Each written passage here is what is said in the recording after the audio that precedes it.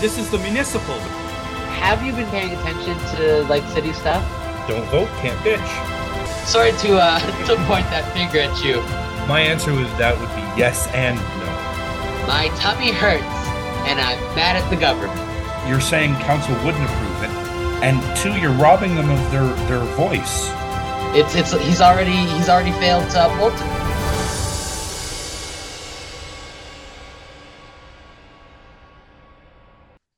And welcome to another jam-packed edition of the Municipals. I'm Matthew. And I'm Philip. And today, of course, we are joined by my friend Gru, who is running for mayor of Toronto. Gru, welcome to the show. Hey, thanks. Great to be here. I'm interested, Gru.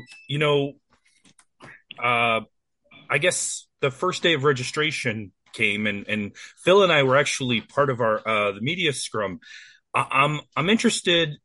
Did you know that day that you were going to register, or did you make up your mind shortly thereafter, or whatever you want to tell, and then you can parlay that into your policies or whatever that you want to enact should you win the mayor's chair. Go ahead. The floor is yours, my friend.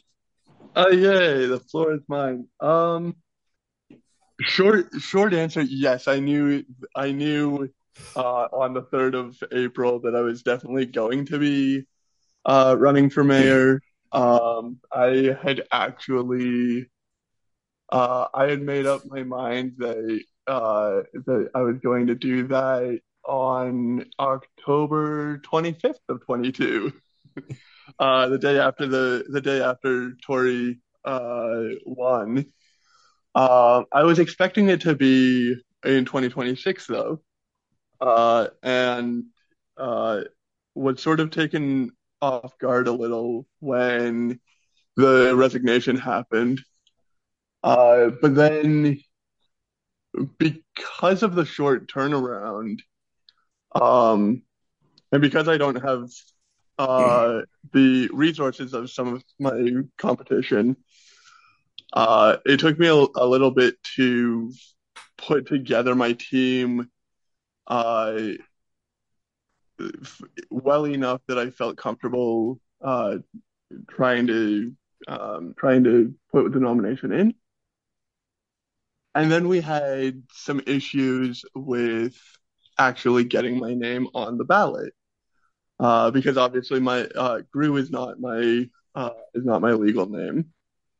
And the city's policies around identification for somebody who is running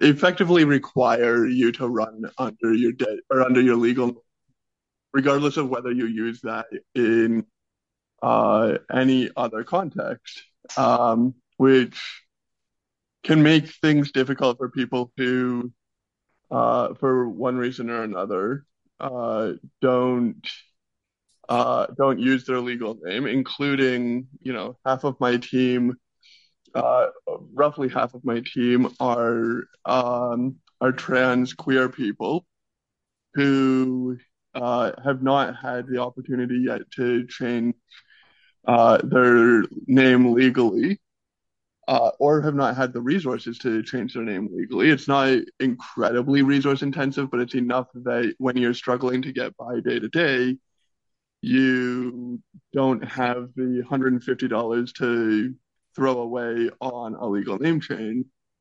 Um, and so because because everyone who endorsed me only knows me as Gru.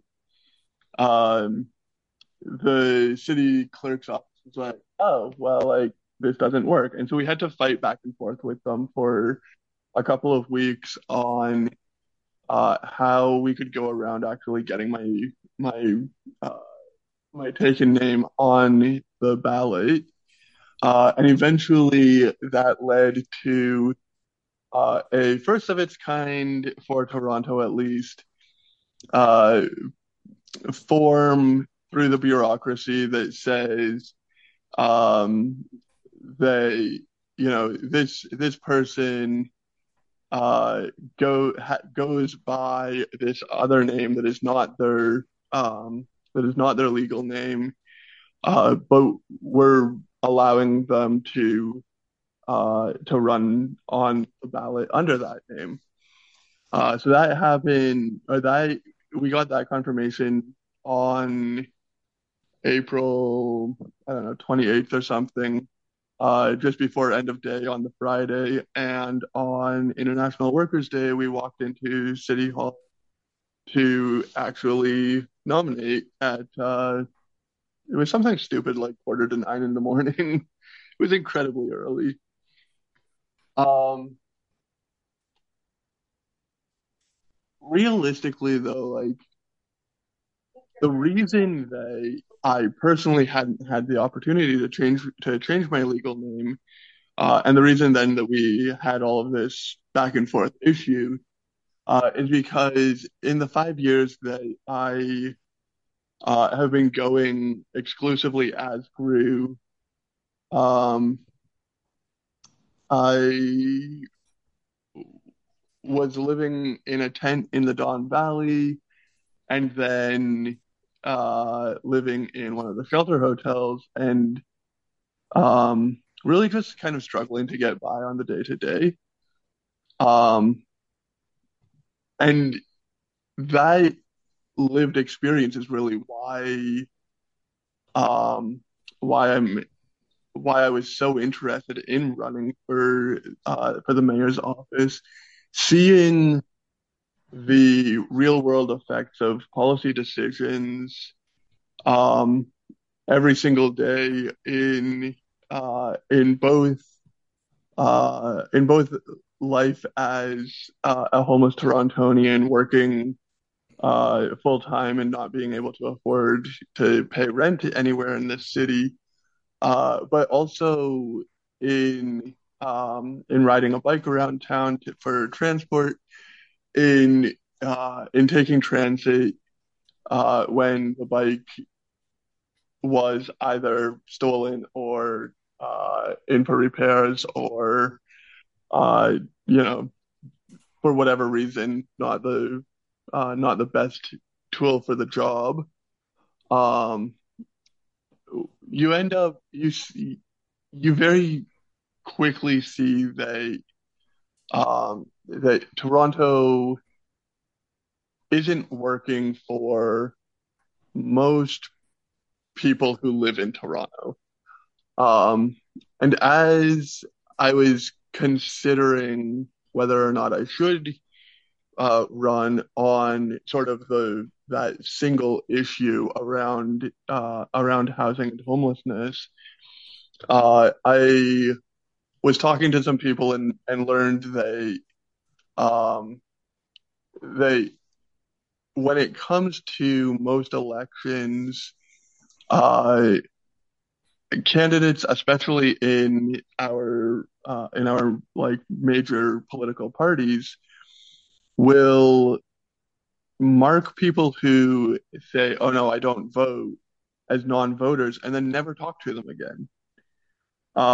Which when I learned that, a sort of light bulb went off.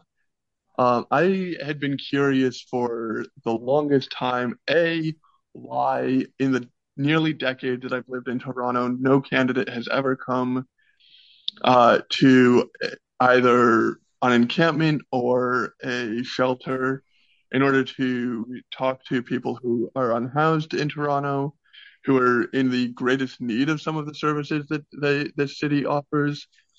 But I was also confused for a long time as to why in election after election we see um, our um, our percentage of the electorate who actually gets out to vote just decrease in each successive election. And when I learned this um, about people get marked as non-voters uh, and then never talked to again, all of a sudden it made a lot of sense. If if someone isn't being spoken to by political candidates, then what reason is there for those people to go out and vote? Um, and so all of a sudden it became less of I need to run to move the conversation on homelessness and more about I need to run in order to or maybe not like I need to run, but needs to run in order to speak to those people who haven't been haven't been sort of addressed by any political candidate for 5, 10, 15 years, and have stopped voting because nobody is speaking to their issues. And I feel, Gru, when I talked to you when I was running for city council, um, it really seemed like it came down to a factor of a lot of these people are running without the lived experience. And Yes, yes, no, absolutely. no, sorry, When you is caught me the off guard with that. sorry, no, but like when is the last time that a Brad Bradford or an Anna Bilau or a Mark Saunders had to struggle through a day or a week, not knowing whether they were going to be able to pay their rent this month, or I guess for most of them, their multiple mortgages. Um, it, there's I feel like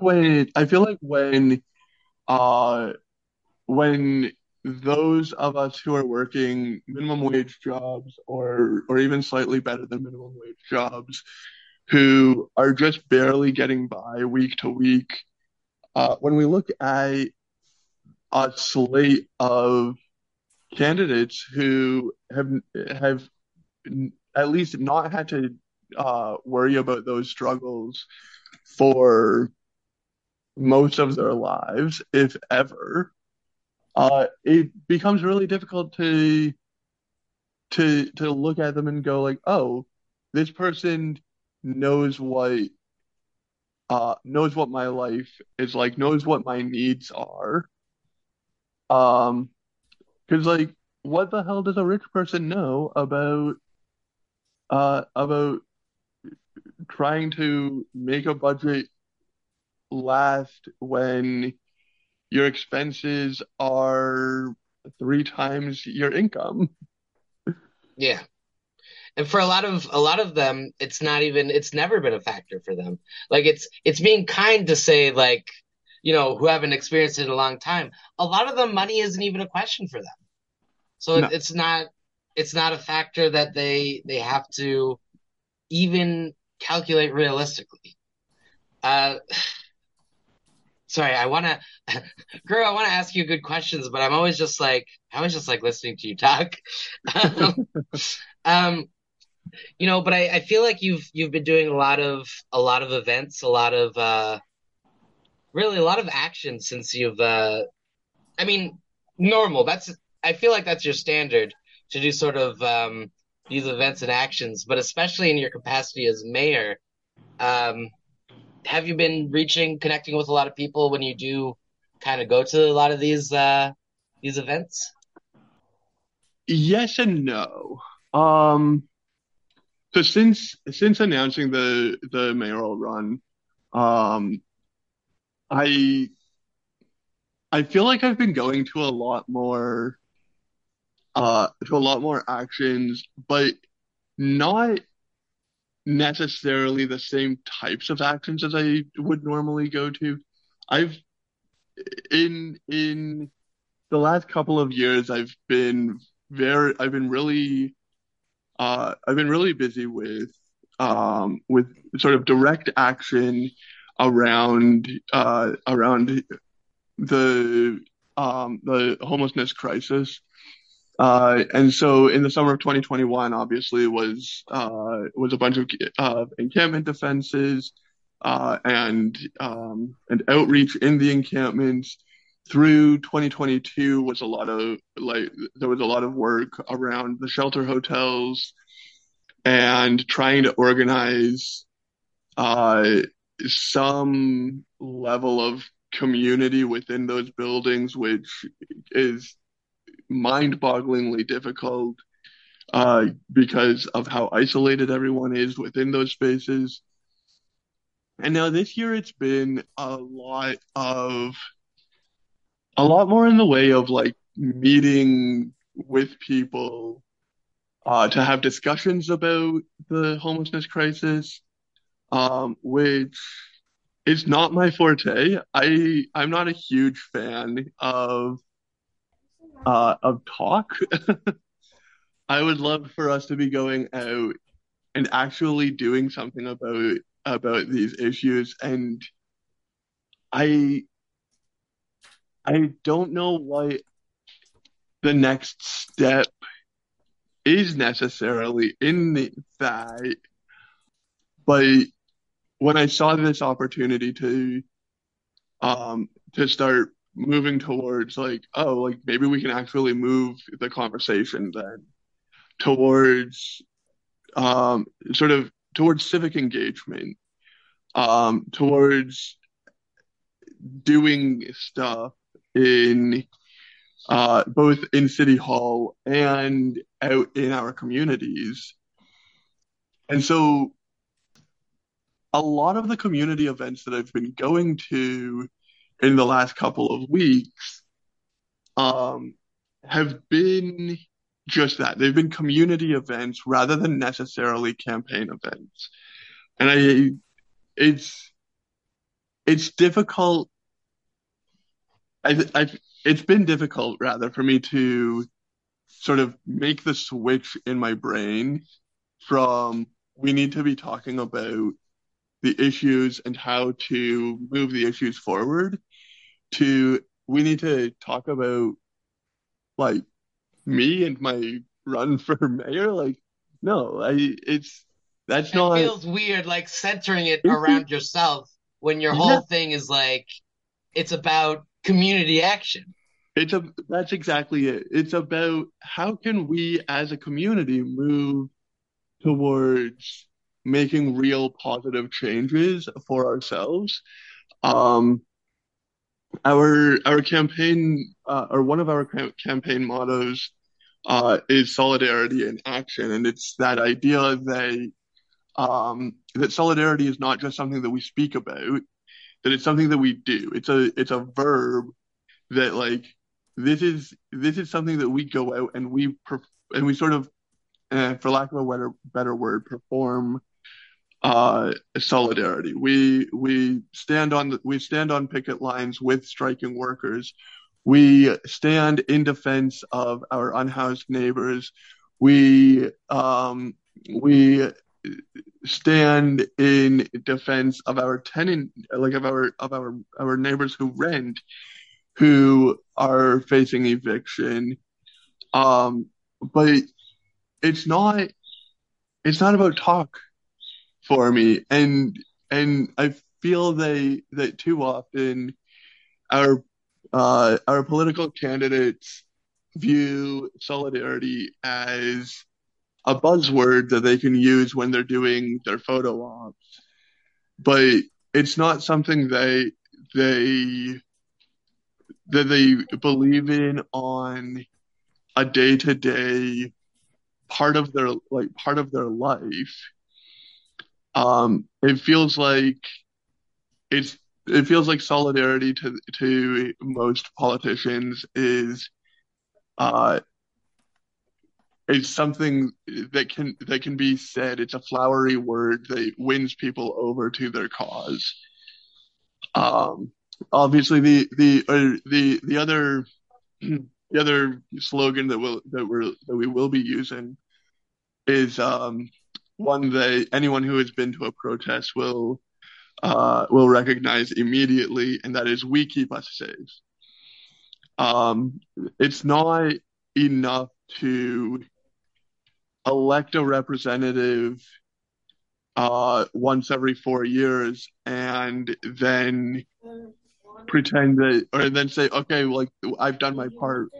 That's it, and I'll see you again in 4 years. We really need to internalize this idea. Um, they the only way through these crises that Toronto is facing is together as community. Um, it's not enough to show up at the ballot box, although that is the first step.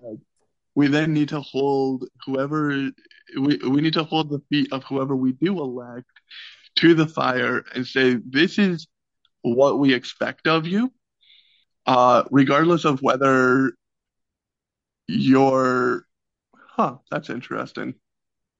Sorry, I just saw a notification pop up on my phone, that I was not expecting. Um, Ooh, news? Do we get a uh, sneak peek, or is it private uh, beyond us? maybe. Kevin Clark just, oh, never mind. Kevin Clark just invited me to the homeless memorial on Tuesday, which I am, I okay. don't think you needed Kevin Clark to tell you about that. Oh, So that is so Gru, something. we do have a time limit here that we have to Okay. adhere to. So I wonder if Matthew, should we jump to some more generic mayoral questions? For example, thoughts on Gardner, Ontario Place, the Science Center. Well, if you could work that into your closing, why? Because this is your chance to talk to our voters now, the voters, our Mhm. listeners, and tell them why they should vote for you. And if you want to incorporate that into your closing thing, because we do have another thing we have to jump on. So the floor is yours, my friend. Again, go ahead, All right.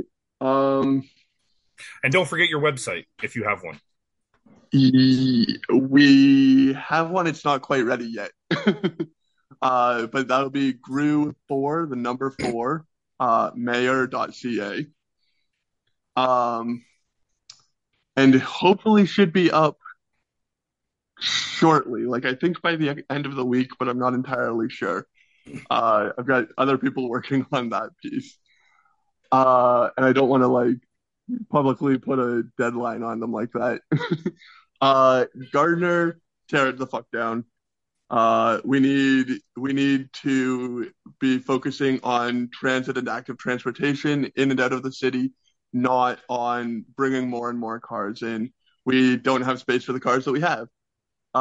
And frankly, it's ridiculous that we keep on focusing on the few thousand people at a time who use the Gardner to the cost of $1 billion of Toronto taxpayer dollars. Uh, Ontario Place and Ontario Science Center, I am confused as to why they are viewed as Toronto mayoral issues. Um, they're predominantly uh like provincial jurisdiction, and if Doug Ford decides to do a thing, then there's relatively limited means that we can do within the mayor's office to like properly address it. That being said, when the bulldozers roll at Ontario Place to take down the trees there and flatten the West Island, I will be there to walk those bulldozers back, just as I have in the past with other issues. When when Ontario Place ends up emptied out, or when the building at Ontario Place ends up emptied out, I fully believe that we should be uh, viewing that as an opportunity to rejuvenate the building and turn it into a community hub. But at the end of the day, it already is a community hub, and there's no reason to yank that out of that neighborhood that is already so lacking in sort of cultural um, and destinations to go to.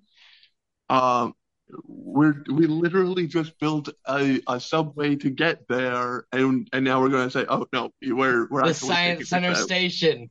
It's insane. It's actually insane to me. Well, thank you so much for coming on and letting us know what it's like. I love your story, and in the future, I'd love to have you on, and we could do a full episode. But we're unfortunately right now we're in election season, so Yeah, we're in high demand. I can only imagine. Thank you guys so much for having me. And that was Gru. My man grew, my friend. I I feel like we robbed him because I wish we could have given him more time. Uh, you know, I think he gets an unfair rap because he's advocating for the homeless, and he was homeless, and so he gets a bad rap. But he's very fucking knowledgeable. It blows me Oh yeah, away. it's the lived experience, which I think is it's such an asset that so many people don't look at when they're choosing their political leaders. And I find Gru very inspiring personally. I probably shouldn't be so positive when it's like it's sort of the detriment of other candidates, but I believe in Gru. I believe in what he stands for, and I think he's great. You know what you can't learn in a classroom, Phil? Lived Oh no, experience. class. Oh, sorry. Yeah, you're right. You can't learn I'm so that used in to a the classroom. I'm so used to that. I think it's Fat Albert. I think it's a joke where it's like you're like a school on Saturday, no class. But that's sorry, that's not true. I just uh So let's talk about it. Let's talk about it. Have you it seen what the number is as we are recording today? It's Monday. This is coming out on Wednesday. Have you seen the number? Don't look it up uh now. well, I'm not gonna look it up. What number are you referencing? The number of mayoral candidates. Oh my god, no. Oh, okay. Where are we at? What are we doing? 76. Holy shit. We've got 3 days to hit an even 100. This So is 24 getting people. ridiculous. So this is what I People are propose. going to win with like 6,000 votes. This is what I propose. We're gonna we're gonna talk for a couple more minutes, and then we're gonna go to our next interview. But when we come back, you're gonna be the host, and I'm gonna be the player. We're gonna play a game. We're gonna Okay. play Survivor, and I'm gonna start voting off some of these every week until we are down to, we'll say, 10 or less. So including this episode, we have 7 shows, which means if we were going to do that, I have to vote off 16 candidates today. So that's what we're going to do in the second segment.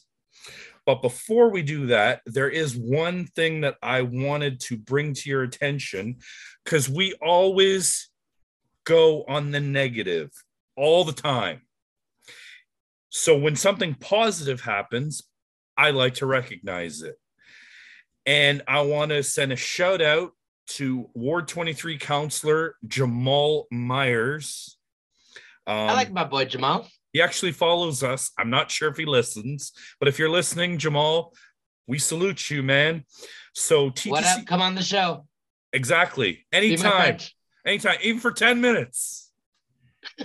TTC Riders posted a tweet. It says, "Thank you, Councillor Jamal Myers, for speaking up for Scarborough Transit users and calling for Toronto to fund the $2.9 million needed to get the busway design started. Without a replacement busway, we'll spend countless hours stuck in traffic on replacement buses." Maybe it's been a long day for me. Can I ask what he's talking about? A busway design? Oh, okay. This is actually good. and actually, it sort of moved from Jamal Myers to the rest of the Scarborough councillors all supporting it. So you're right to point out that this is a great development. This is super great.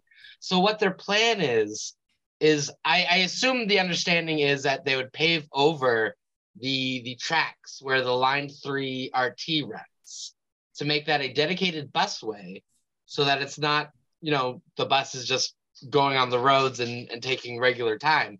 So I think it's a brilliant idea to get, transit moving that way. At some point, it has to divert back onto the road. I think that would probably be around Midland, probably around Midland. I think it would have to go back onto the road, but that's my understanding of what that is. That would essentially be, getting rid of the tracks at the RT there and just making a dedicated busway. Jamal Myers was actually one of my very first interviews when I started this thing last year. And I remember him telling me a story about, I think it was his grandmother, helping her walk across the street and not realizing that I don't want to I'm going to fuck the story up, but it's just for anyone that wants to hear it, go back. It's this time in history. It's probably towards the beginning of May or June, somewhere in there, and find it. It's actually a really great story. And honestly, he's very passionate. I'm very glad he won. Unfortunately, it was due to the circumstances we can glide over the circumstances. But he's doing really good things for Ward 23. I'm very happy that he's the counselor there. So the other thing I wanted to cover real quick, just as a personal note between you and me, guess what I found? We bought, because they sell them apparently only at Walmart, the thing you've been looking for to change your life. The old El Paso Pizza Pops. They're still in the freezer, though. I haven't tried them. Yeah, man. So next week, I'll give you a review because we haven't. Things have been crazy here. I spent the weekend. Our garden is planted. It's done. Hell yeah. It's a lot of work, but hey, I don't care because it's done. Because these grocery prices, they just keep going up. It's like the stock market, except with the stock market, you want it to go up and it goes down, but the fucking grocery prices, they don't know where to go except up. We love our climbing grocery prices. With that, we are going to pause now and go to our next interview. So we'll see you on the other side. And we're back. And we're joined by 2023 mayoral candidate, Mr. Brian Graff. Welcome to the show, Brian. Happy to be here. Thanks for having me. And it's a wonderful opportunity. And this is your chance now. We'd love to hear about your plans and your policies that you'd love to enact. Maybe highlight what you think are the three biggest issues Toronto's facing. And my friend, the floor is yours. Go ahead. Well, I mean, there's obviously more than three issues, and some of the issues right now, like Ontario Place, is certainly in the news, and there's a lot going on with the Ontario line. What really got me involved in this election and wanting to run was that, a sense of frustration in the last couple of years with some of the debate about housing and some of the other issues. And, I've been involved in politics since the 1980s, federally, provincially, and then kind of local things when I moved to the beach in 2009 on urban planning and that, right? But what's really bothered me is that there's a lot of debate about housing and how it's the lack of supply and affordability, and we've got to change all the rules to basically allow more density and densification. But nobody ever really talks about the fact of what's driving all of this and what's driving prices. And my background's in real estate, and I've worked on appraisal designation and that, so I have some expertise in this. But basically, it comes down to, it's not an issue of supply; it's really an issue of demand, and particularly population growth. So for me, ever since sort of the 90s, I've been very keenly sort of investigating immigration, which is obviously a big thing that, for this country we've relied upon. But particularly, there's a very good article in the Globe last year, which had a scatter graph, right? And there's a very clear relationship between population growth and housing inflation. So, if you look at the planning department does a report every spring, there's actually 200,000 units that are rezoned already and unbuilt. And we build about 20,000 units a year in the 416. So that's like 10 years supply. But there's actually another 400,000 units in the pipeline.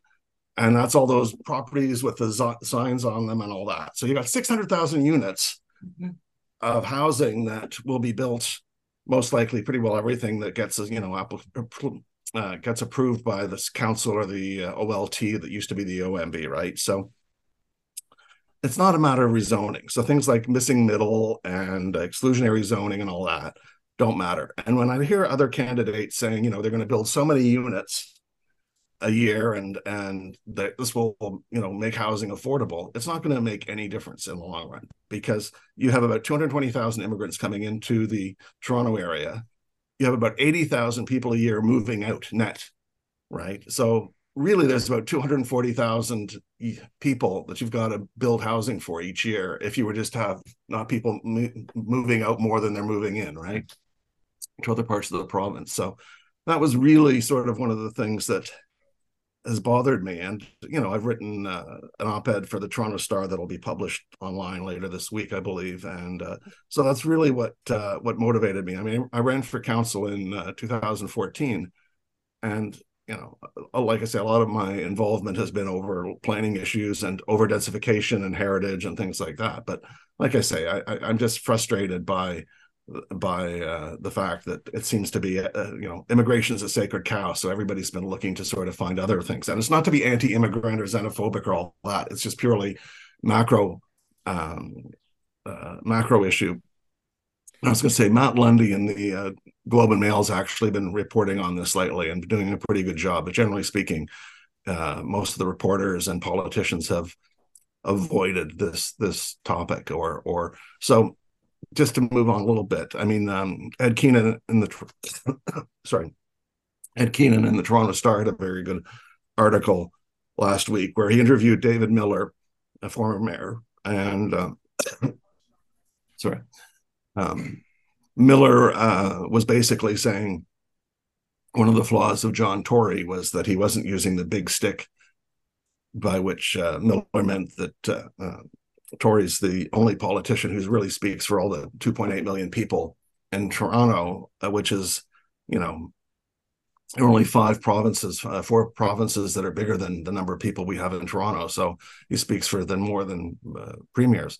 But a lot of what the Tory should have done and what a mayor has to do is really basically unify people in the city behind a vision or behind issues, and then take it to Ford and Trudeau to basically get things done. And so for me, this is the whole thing with immigration, which Trudeau is doubling from 250,000 a year when he came to power to 500,000. But in fact, we had 1 million people come into this country last year when you include temporary foreign workers and foreign students in that. So for me, that's the big issue, is population growth is just behind the housing market, but it's also, affecting congestion, our need for transit, and to spend on infrastructure. It's all related to having too much growth that we really can't cope with. Wow. Phil, I just had a quick question. I know you want to jump in. Just out of curiosity, where did you run in 2014? You said you ran for city council. Yeah, I ran for city council against Mary Margaret McMahon in Beaches, the south part of the Beaches. This is when there was 45 wards instead of 25. So it was the south end of what's currently Bradford's ward. And again, I was actually the first person in McMahon's office when she was elected. But she, we tried to work with her on the Licks redevelopment on Queen Street. And, I sort of am sympathetic to Josh Matla when he, was disciplined because the city planner with responsibility for that file basically wrote a report that ignored, council votes and policy and basically applied the wrong policy.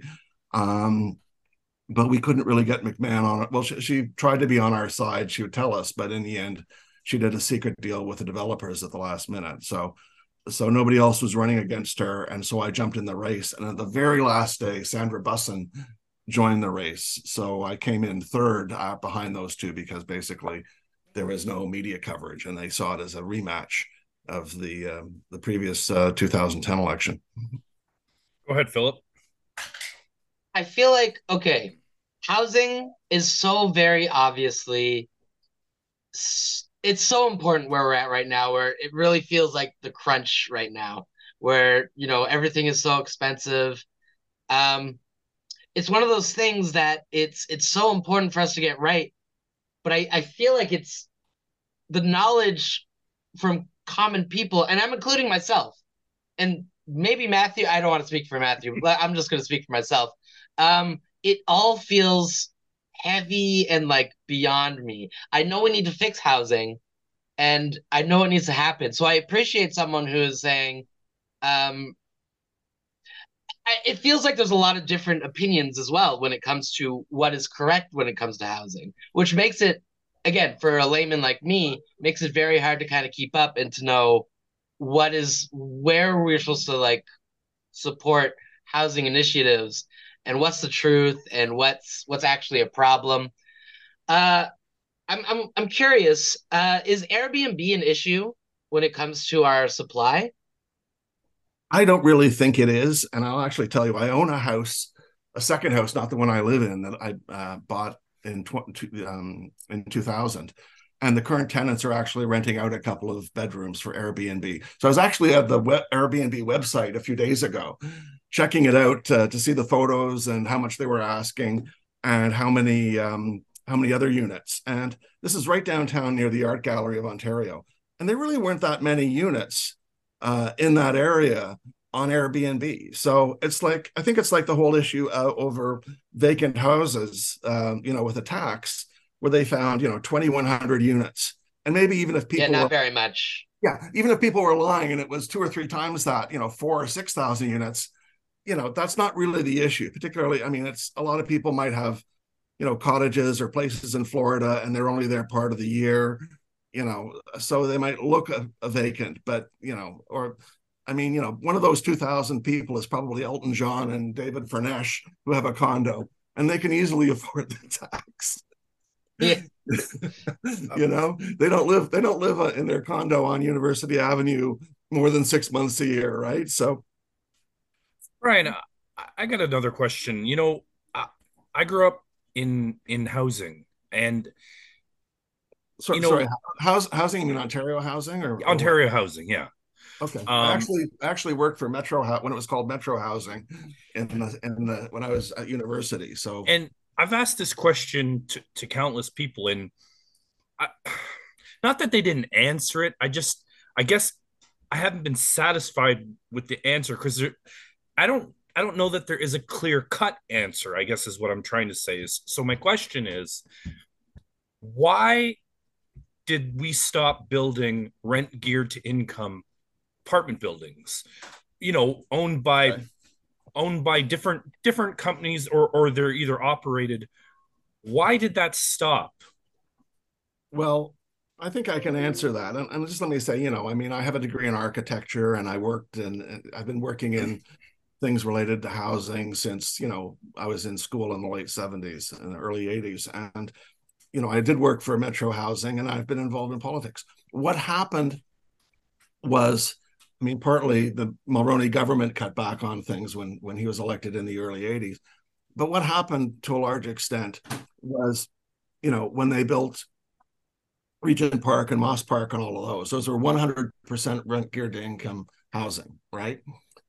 So every unit was subsidized, or essentially to bring the rent down to 30%. Then they discovered, well, like with Pruitt Ego in the US, if you know that story with with Jane Jacobs in that, that basically having 100% subsidized was creating slums and not very healthy social environments. So the rules changed in the 1980s, late 70s and 80s, where they started building co-ops where 25%, maybe 30% tops were subsidized, and the other 75% were rented at market rates. And so, you're basically building 3 units, and then a 4th unit is subsidized. So, but the problem is that with rent controls in Toronto and Ontario at that time, that came in 1975, and the fact that condos became legal, it made more sense for, a lot of the land for multi-unit buildings was being used for condos. So the private sector wasn't building apartments, but the government, if they gave the money for a co-op to be built, the rents that they could get in the market were not enough to cover the cost of construction and maintenance and mortgages and all that. So if you remember the whole thing with Olivia Chow and Jack Layton being demonized for living, in a building that was getting subsidized, and then they eventually had to move out, and obviously she's running, they were unfairly demonized because, in effect, the unit they were living in was not one of the rent geared to income units. The unit had to be subsidized because if it was paid full at cost, if rent was at the full cost to build and maintain that unit, nobody would pay that rent. It was because it's so far above market. So essentially, the subsidies were so high that government kind of got out of that. And particularly when Mulroney came to power, he cut back on the programs for co-ops and that. So I had relatives who lived in the Hugh Garner co-op, just off of Jarvis Street, right? And it was one of the last sort of buildings, I think, built in the 80s before Mulroney came to power. So does that kind of give you a sense of what the problem is? And it's still a bit of a problem too. I think even today that it's very difficult to build housing because, again, you don't want to have 100% subsidized. Well, absolutely. And, it goes in hand with the definition of affordable housing, because everybody's definition, it differs slightly. Everyone has their own definition. Well, I'm actually on the board of a nonprofit corporation that builds housing, and I don't want to mention the name or anything like that, but essentially this is a problem that we've had. It was that in the 1990s the model was basically to make units affordable, essentially by bringing the mortgage down and that. But these days the provincial government's using the word attainable because you've got definitions from CMHC, from the province, from the city, and then what does it mean? And is it based on income affordability, or is it based on market rents and market prices? Because the problem now is you need like $150,000, $200,000 income in a family to afford even a basic new condo, right? And that's not really low income, right? So you're really a lot of the housing that's going to be built, with under the Ford program or whatever, may not really be helping people with low incomes. You're really helping yuppies, as the 1980s term, professional dual or dinks, as they were called, dual income, no kids. Yeah. So, Bill, you got a question? Yeah. Okay. This is another instance of I asked this question because it's important, but not because I have a good knowledge base on how to go at it. Actually, okay, I'll start by saying I like to present myself to our guests my political ideology, which is to say that I do consider myself a more leftist, progressive kind of person. And I like to present that because I feel like a lot of the ideas that come from, or the image that comes from progressive ideas, a lot of it is like, well, you sort of just throw money at everything and, hope that solves the problem. But where the city of Toronto's at financially, we're in a huge hole. And I feel like no matter whatever things I want to happen, whatever services, whatever things I want to get built, none of that happens without the cash. Yes. So I'm curious, Brian, what you think some of our revenue tools that we could use to maybe get us back into a better financial position. Well, I mean, there's people who want to put in road tolls, but the problem is that basically means that the poor can't drive to work or commute or whatever. Um, and then there's a cost of collecting the tolls, like on Highway 407, where you're paying all these fees or whatever, right?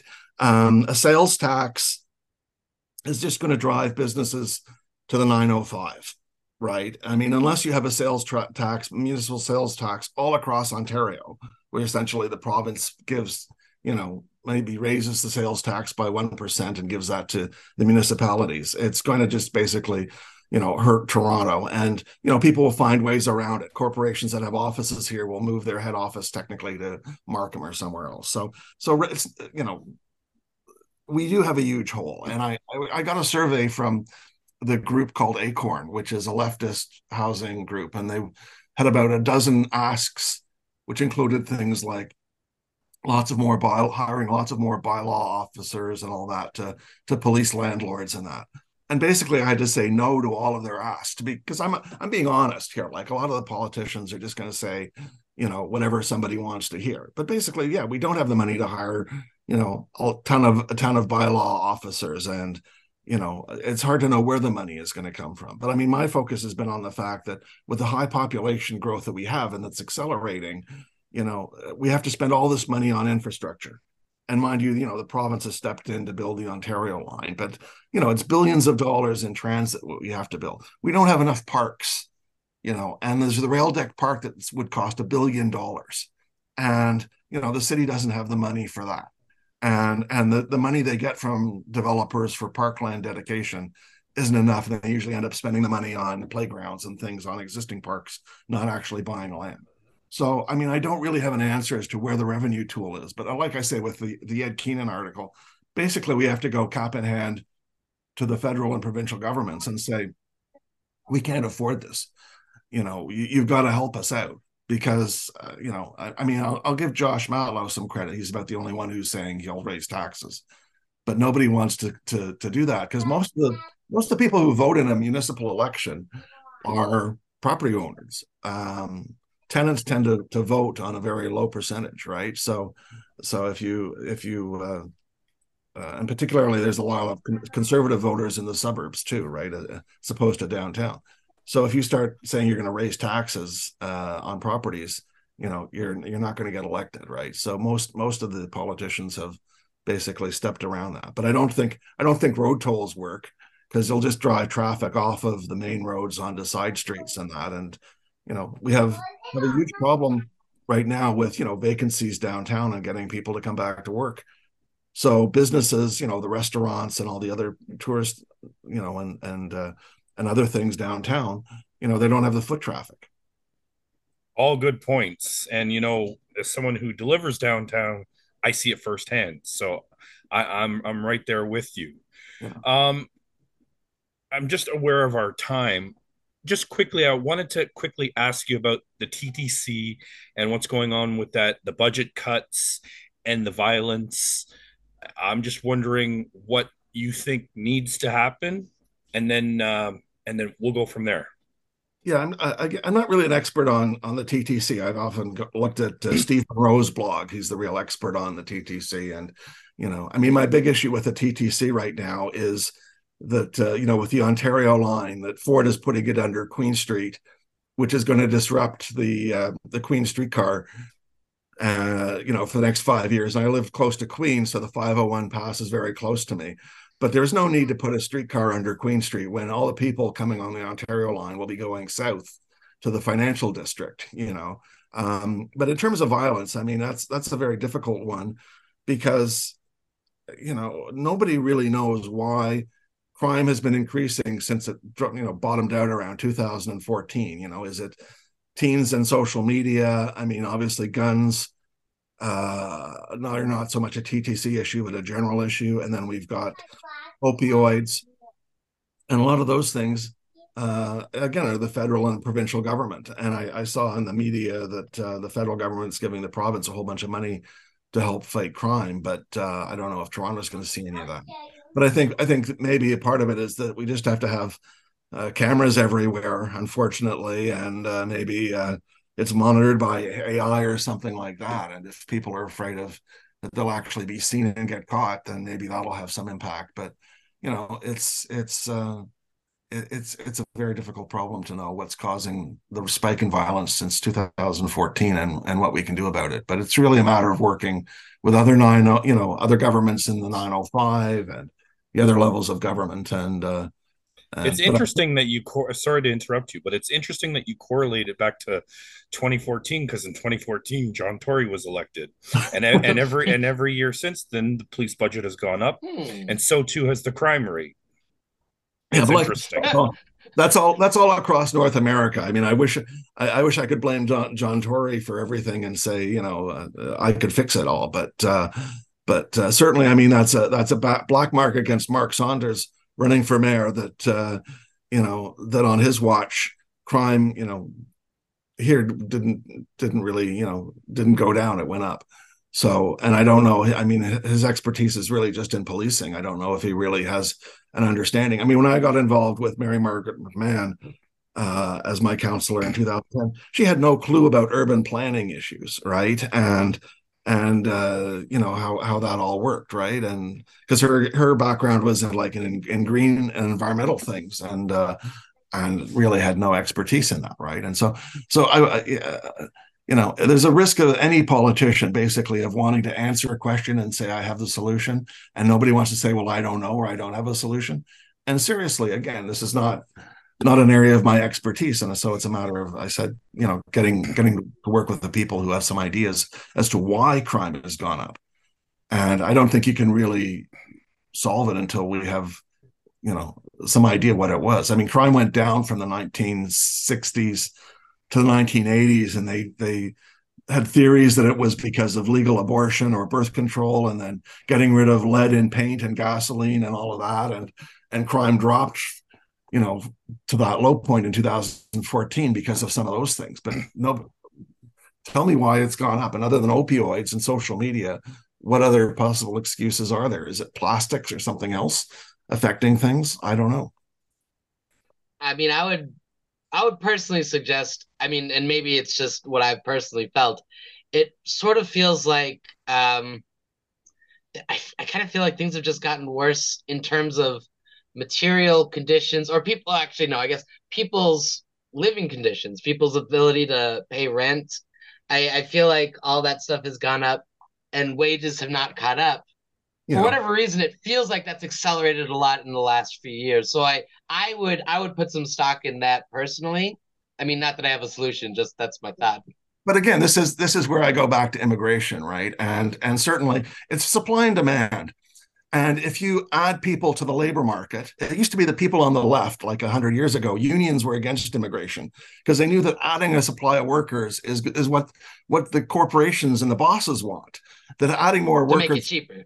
it lowers wages. It means that they have more bargaining power, right? It means that you don't have to raise wages. I mean, in the last couple of years with the pandemic and that, wages actually in the US started to go up faster than inflation. But then you have the Bank of Canada and also to a lesser extent, the Fed in the US. If wages go up faster than inflation, they call that a wage price spiral. And they see that as a bad thing. And so what's happened since about 1980, when you had neoliberalism and monetarism and all that, is basically the laws have basically gutted unions and done other things so that all of the gains from productivity go to capital and senior managers, and we have greater inequality and lower wages. But again, you're not going to have higher wages unless you have a labor shortage, well, like we have now. But for some reason in Canada, like the labor agreement the federal government just made with PSAC is actually like 12% from 2021 until next year. But in fact, inflation's been higher than that. So a lot of the wage agreements now are not even catching up with the last couple of years. But again, unless you have a shortage of labor and then higher minimum wage and other things to generally make it easier for people who aren't working, I mean, you're going to have that. I mean, there was a debate about the fact that it used to be, people could afford a brand new car like an average family, right? And now, the price of new cars has gone up so much that like the basic Honda Civic now costs like $28,000. I bought one for $5,000 in 1980. It was my first new car. But who can afford? I mean, 28,000 for a basic. That's the minimum Honda you can buy. That's crazy. It's crazy.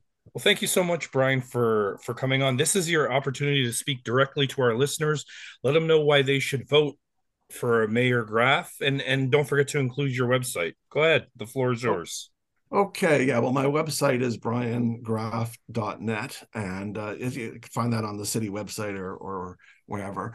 And basically, I never expected to run for political office, right? I'm not one of these egotists like Mulroney or whatever who always dreamed of being a big shot. I was always a policy wonk, right? And so I'm concerned with ideas, and I'm also been called brutally honest.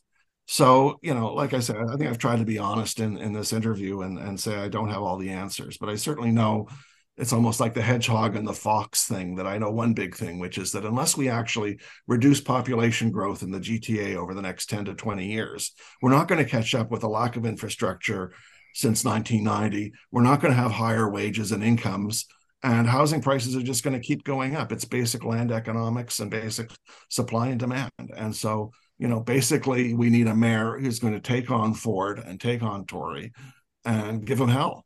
And like I say, that's what David Miller basically recommended is, the big stick of basically rallying the voters behind a common cause or common vision. And so that's really what I'm here to talk about. And like I say, even if I'm not elected, I think that's the big issue, is that we can't have, 1 million people coming into Canada and over 200,000 people coming into Toronto and expect that housing prices are going to go down or even stay the same. Well, thank you again for coming on and giving us knowledge.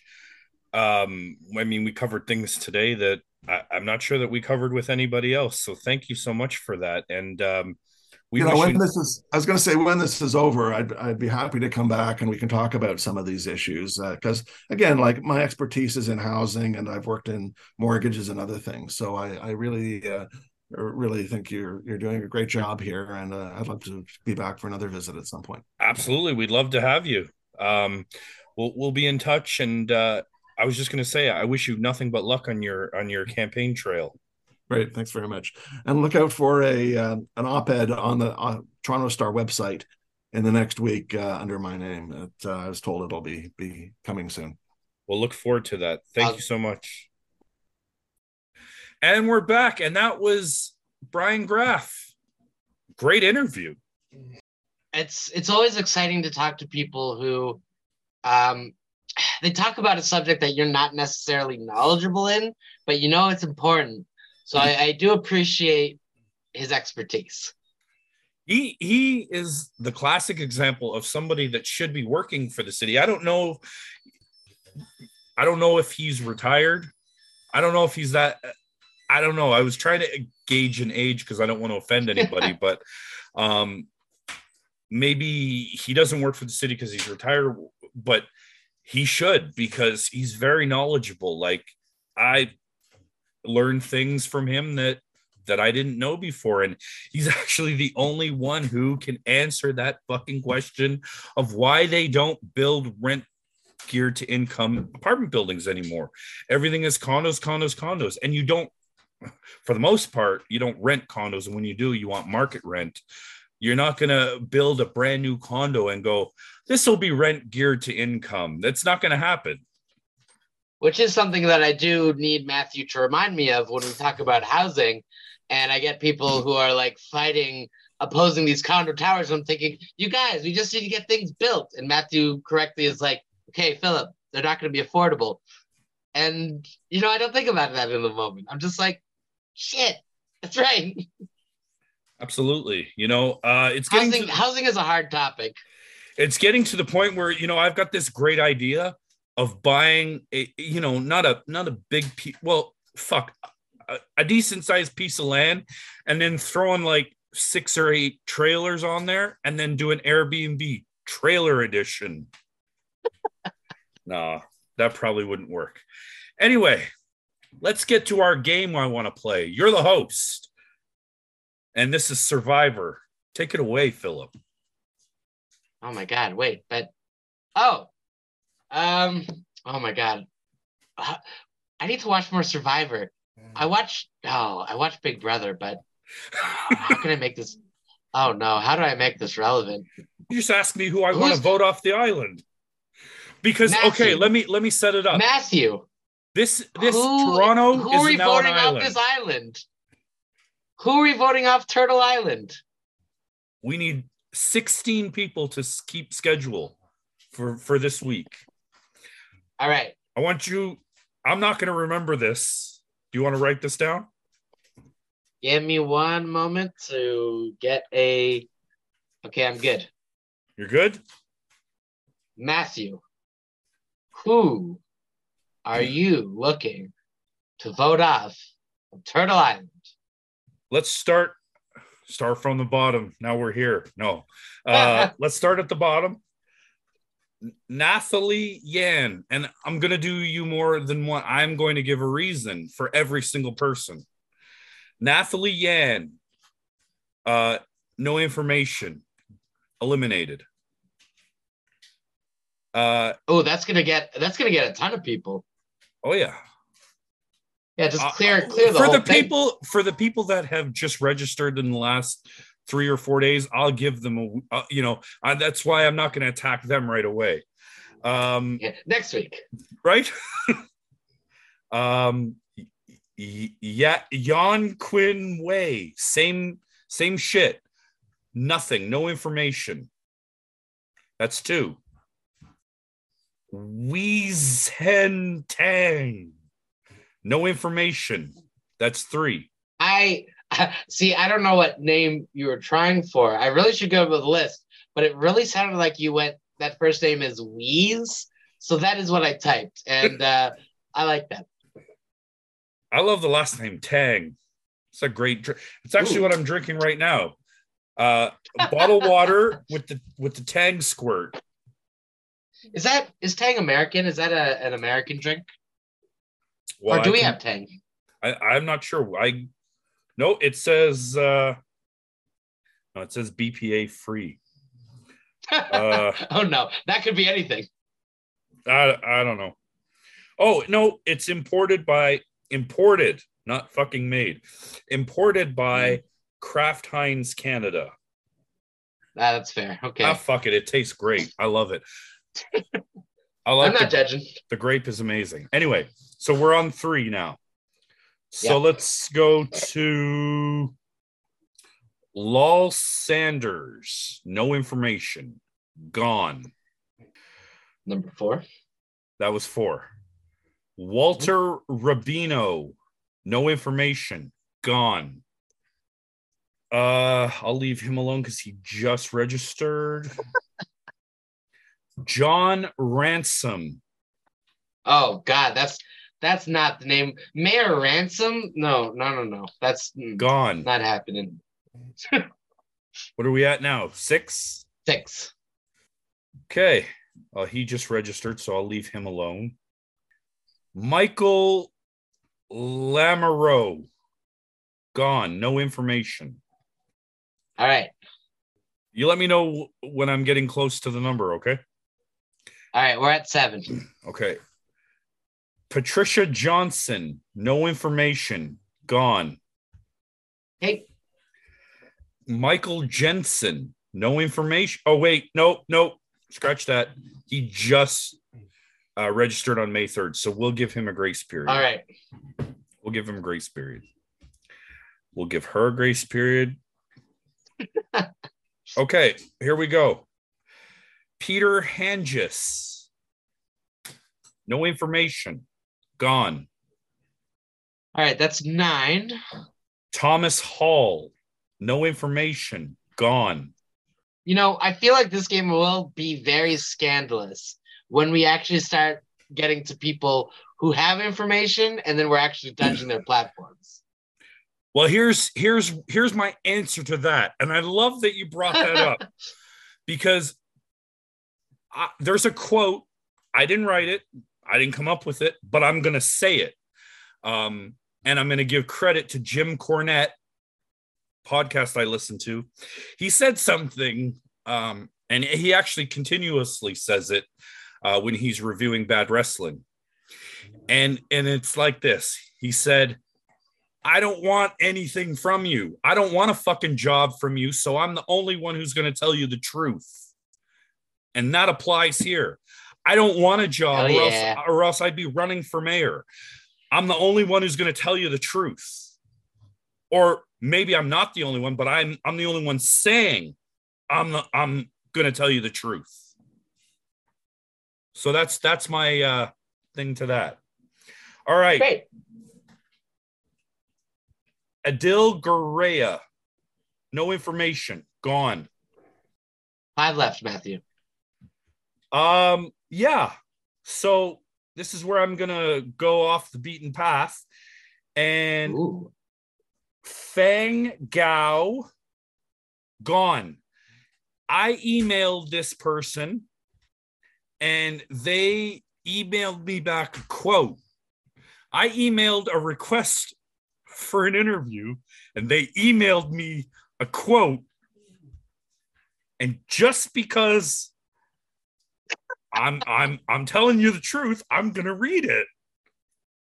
Okay, all right. So where I gotta fucking find it first. Hold on. Did I tell me I didn't delete it? Oh, here it is. I don't think this was addressed to me because he sent this quote to other people. So they, or what's the gender neutral? I don't know who. I don't know. They is gender. No, they is gender neutral. He writes in quotations. The whole thing is in quotations. Blah, blah, go home. Politicians, go home. Wash your hands, stay home. Don't touch your wife. Just blah, blah, blah to her. She'll slap you and bark. Are you stupid or an MP mental patient? What the fuck is that? What does it mean? I don't get it. You know what? I think that's probably good enough reason to dump him as a candidate because what is that? That's so he's gone. So what's the number? I think we're at 5 left. 5 left. Let's go. Oh no, 4 left. 4 left. 4 left. Ooh. It's getting dicey. Okay, this may not be a popular one, but Claudette Beals. No information, gone. Hey, did you see that comedian? He actually did register. For real? Ben Big. I can't speak tonight.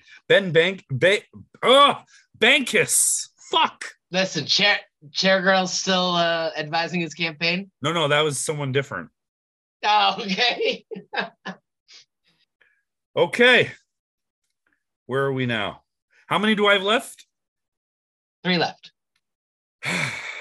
3 left. 3 left. 3 left. 3 left.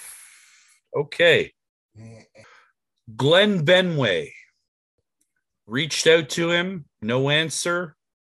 He is voted off the island. Oh, can I throw in a name of someone who don't. I'm already there. Kevin Clark. Cool. Oh yeah, that was exactly who I was gonna say. Voted off the island. Not just for ignoring us, but you know, I'm also a part of this this like political Facebook chat group sort of thing. You mentioned it last week, yes. Yeah, and he's a part of that group as well. And I just don't think he's someone that we should be taking seriously. You know, like he's got some fantasy poll numbers and he's not serious. That's the way I see it. All right. And the last person, one more, right? It's not who you think it's going to be. I'm going to leave that for next week. I'm going to say Gordon Cohen is voted off the island. All right. That just means next week is going to be interesting. Well, because I know who will be there next week. That was 16 that we not got rid of, voted off the island in our little Survivor by-election edition. Now, keep in mind, this list that I typed up, I didn't have their proper names up. So a lot of them are just, I don't know what they were. The only reason I point this out is the one name you said to me, I typed it in as lol Sonder, as in like LOL Saunders. And so that's the name I put down. Quick question, because I always love your input. Did I hit the nail on the head, or maybe you would have gotten rid of one of the names I got rid of next week to include? No. I think this is a good way to like to kind of start burning the slate of, you know, people who signed up but don't seem to have any interest in actually running. You don't have a platform, you don't have a website, you don't have any sort of communication going. So what's the point? So I think this is a good set of names to sort of get, you know, burned through. Phil, you know, before we end this little thing, what do you say to the people that just keep entering this number? It's not getting ridiculous. It already is ridiculous. Keep in mind, we had 31 candidates in October. No one wanted to challenge John Tory. Now we have 76 candidates. What the fuck is going on in this city? Like what? I do feel like it's. I mean, who did I ask? Who I was pleasantly surprised with their honesty. That Anthony Fury. I believe so. Who? Yes. Who I basically asked like, why did you choose to run like now? And I think he caught me off guard because he was so honest about the fact that, you know, the incumbency advantage is so strong. So I do think that's like where that kind of the opening of the floodgates came from. It's knowing that without an incumbent, statistically, you've got a relative to any other time, this is the best shot to go for it.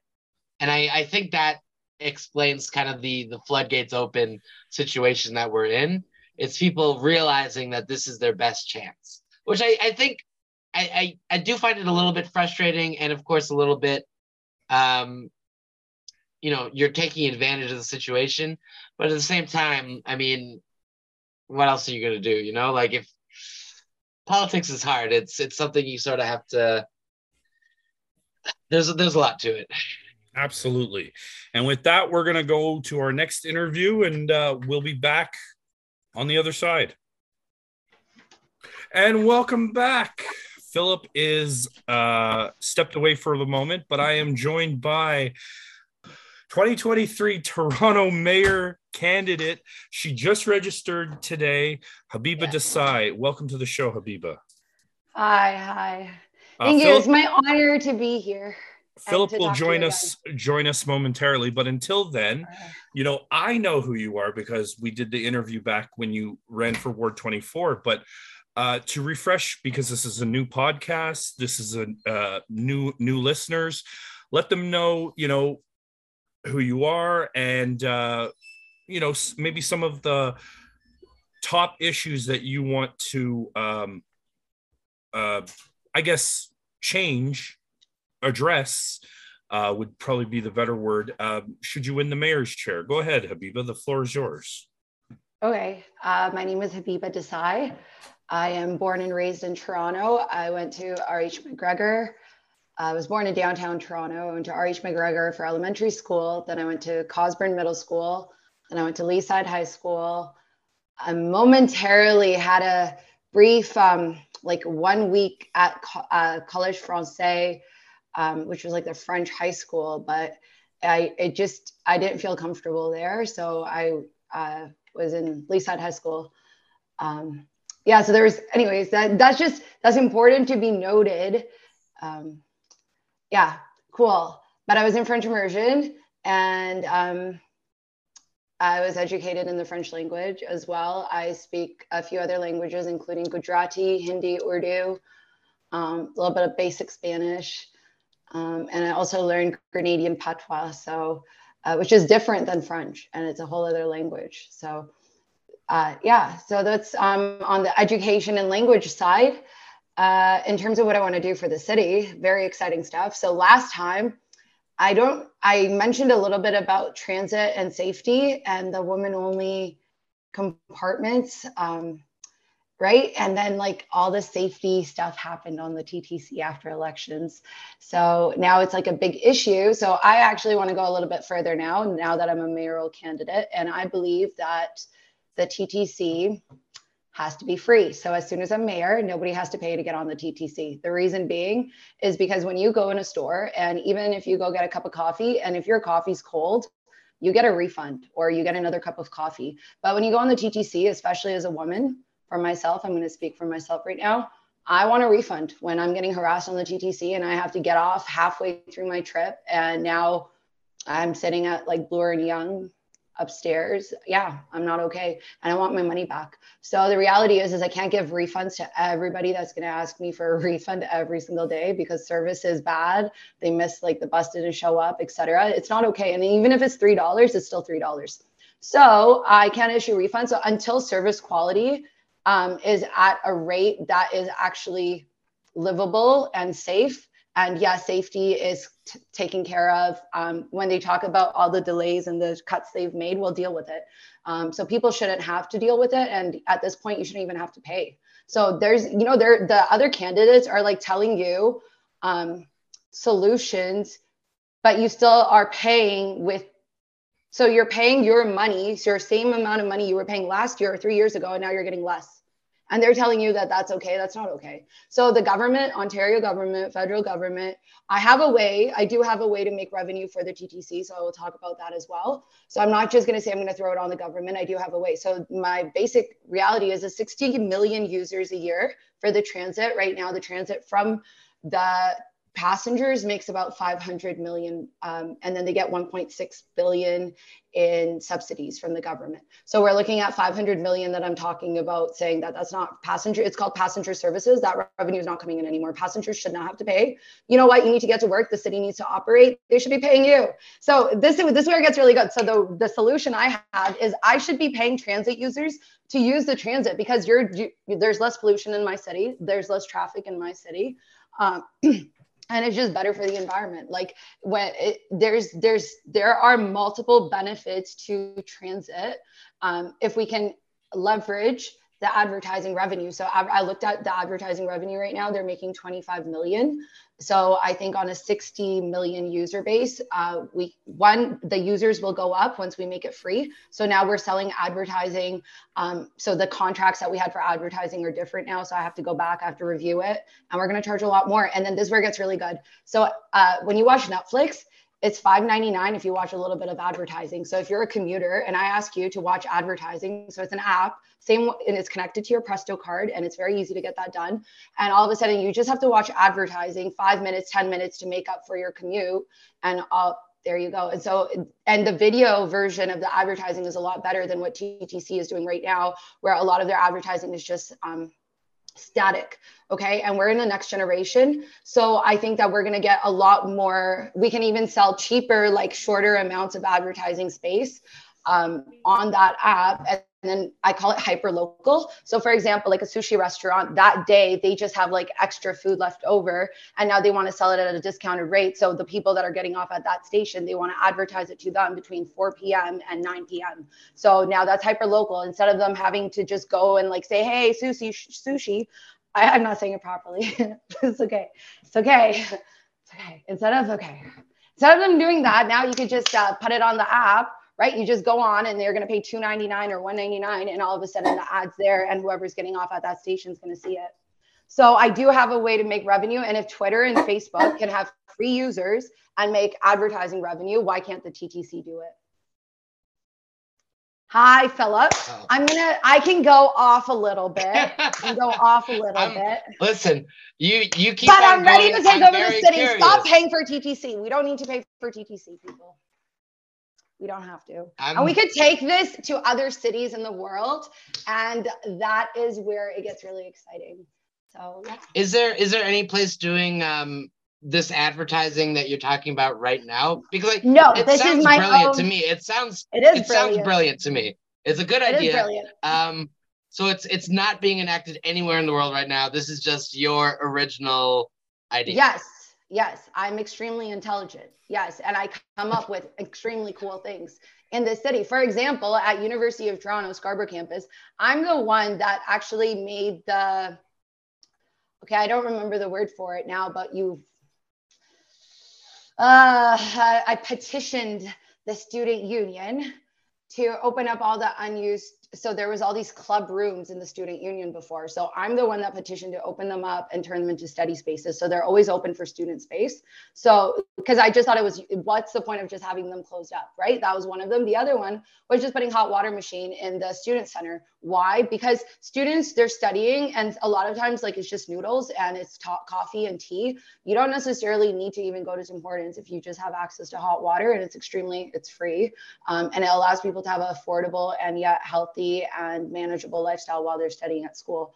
So those were like small changes that I did that cost no money at my university and made real change to the lives of people there. And then I even remember there was a girl, she said, hey, Habiba, she said there was a safety issue. Because you know, when you bring up good ideas, people always have something to say, and it's going to happen. It's fine.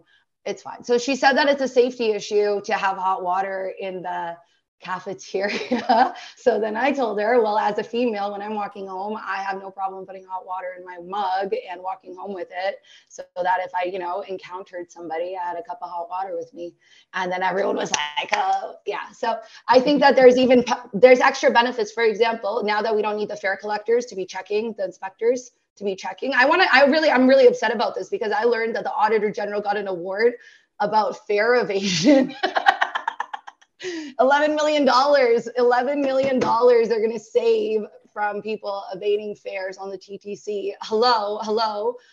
The city is in $1 billion downfall. Auditor General, what are you doing? Like, the Auditor General should have been calling the alarms about this years ago. And then the last budget meeting, she was all like, we're going to get the money from the government. And then Exactly. was like, no, we didn't get the money. So Auditor General, I'm going to audit you. That's what's going to happen when I'm there. Exactly. And the Auditor General's office needs to get audited. Because what the hell are you doing with the TTC? The people are poor, and you're going after them and not the city. Last time I told you I wasn't going to go there. Remember, I said, hey, I'm just a city councilor. I'm not going to go there. I love it. But I just want to remind you of one thing, and that is, this is a popular saying, and this is what it is: the fish stinks from the head. And the head of the TTC is Rick Leary, and he makes more than double the mayor's salary. That's wrong. Honestly, I think the mayor doesn't make enough, and I think that the top salary in the city should be the mayor, and everyone down from there. That's just my personal opinion, but sorry to interrupt you. I just wanted to throw that one in there. Yeah, see, the salary issue, it's public money. I don't want to make promises, because I'm sure the job's going to be hard and I'm going to need expensive shoes. But I still think that it's hard to create like equality when the mayor still makes more than the city councilors. It just creates this kind of like, it's still, there's this kind of like, it's not as balanced, I believe, as it should be, because in a cooperative model, so the CEO should not make 6 times more than the lowest earning person amongst their city. So if we look at like the lowest earner in our city, so let's just say that's somebody on welfare, and like even that would be, I'm going to do the math. Let's just say it's like, I'm going to say 500. Okay. And I know there's a little bit more for the welfare, but there's so many expenses, etc. Let's just say at 500 that you can't even call that income, So let's just say 500 times 12, $6,000. So the 6,000 times 6.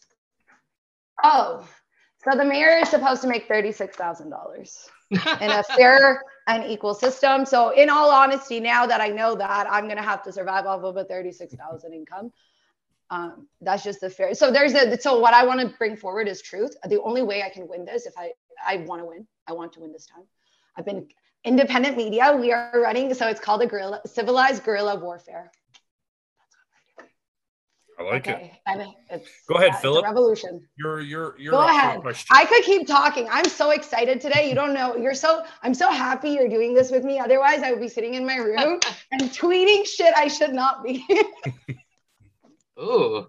Now you make me want to ask you about what you think you'd be tweeting that you shouldn't be tweeting. I think we should just go there. So I really do. Let's go for Last election, I wanted to just be the city councillor for Scarborough and address the issues for Scarborough. But Toronto as a city, we are now going to be this is the largest Democratic vote in Canada. We also need a Wait. Quick. Sorry to pause you for a moment. Which ward were you running in? Scarborough-Gilwood. Ward 24, the nightmare. Mitzi Hunter.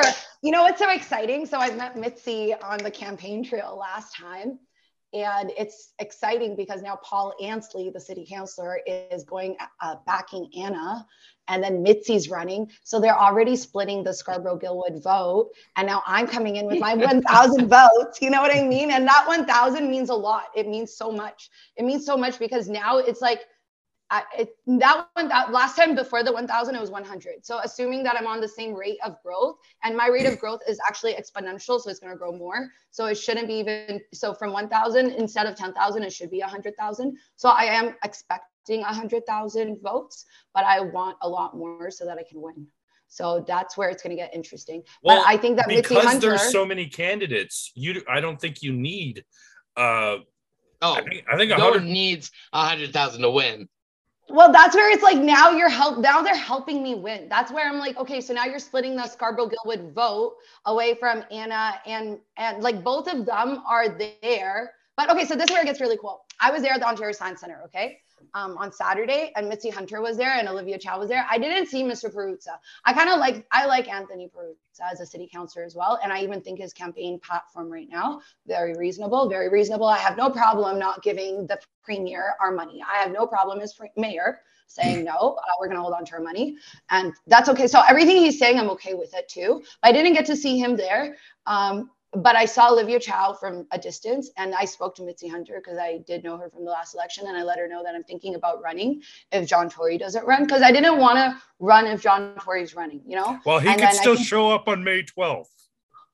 He did something. 3 potential Tory swooping in days. He could sneak in and do his thing. We've got 3 days. 4 hours ago. So see, I just watch this 4 hours ago. I haven't read the article yet. But on the Toronto Sun, it says John Tory rules out mayoral run as polling shows he'd win. And that was published 4 hours ago today. And it says, despite a new Forum Research poll showing he would easily win the election race to replace him as mayor, John Tory has signaled he will not be running. Tory would wipe the floor against the other candidates in this election. That is, if Tory's name was on the ballot. The former mayor says it will not be victorious in 3 consecutive elections. Tory stepped down on February 10th. Okay. Yeah, but he's saying that he's not going to run again today to be like, okay, I'm not running for sure. So then it's like, okay. Yeah, but when has he ever told the truth? So see, this is where I'm starting. Okay, see, so this is where I'm starting. I know I have to be a merciful leader. So now that I want to be mayor, all of a sudden I'm like, oh, it's so easy to, power, it's like changes the brain. Okay, let's be fair. So I actually have told people before, slap me if I act stupid, because people act stupid. Yeah, when they get power. So we have to be merciful. We have to be merciful because, so there's this thing about rights of our leaders. Same way that our leaders are not supposed to lie to us, we have to show mercy on our leaders because we put so much on them that us as humans are not necessarily, we're all humans. So he's still a human being. So at the end of the day, we're putting on the same humanity I have. Now he's expected to make even more choices, and you have to. You're a leader. You have to. You're expected to, and you have to. So there is accountability.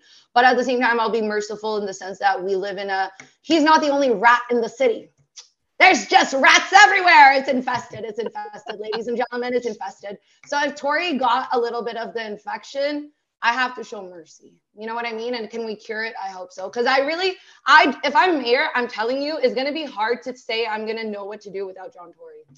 because there are so many things that John Tory still knows how to do properly. Like, he's very political, he's very calm.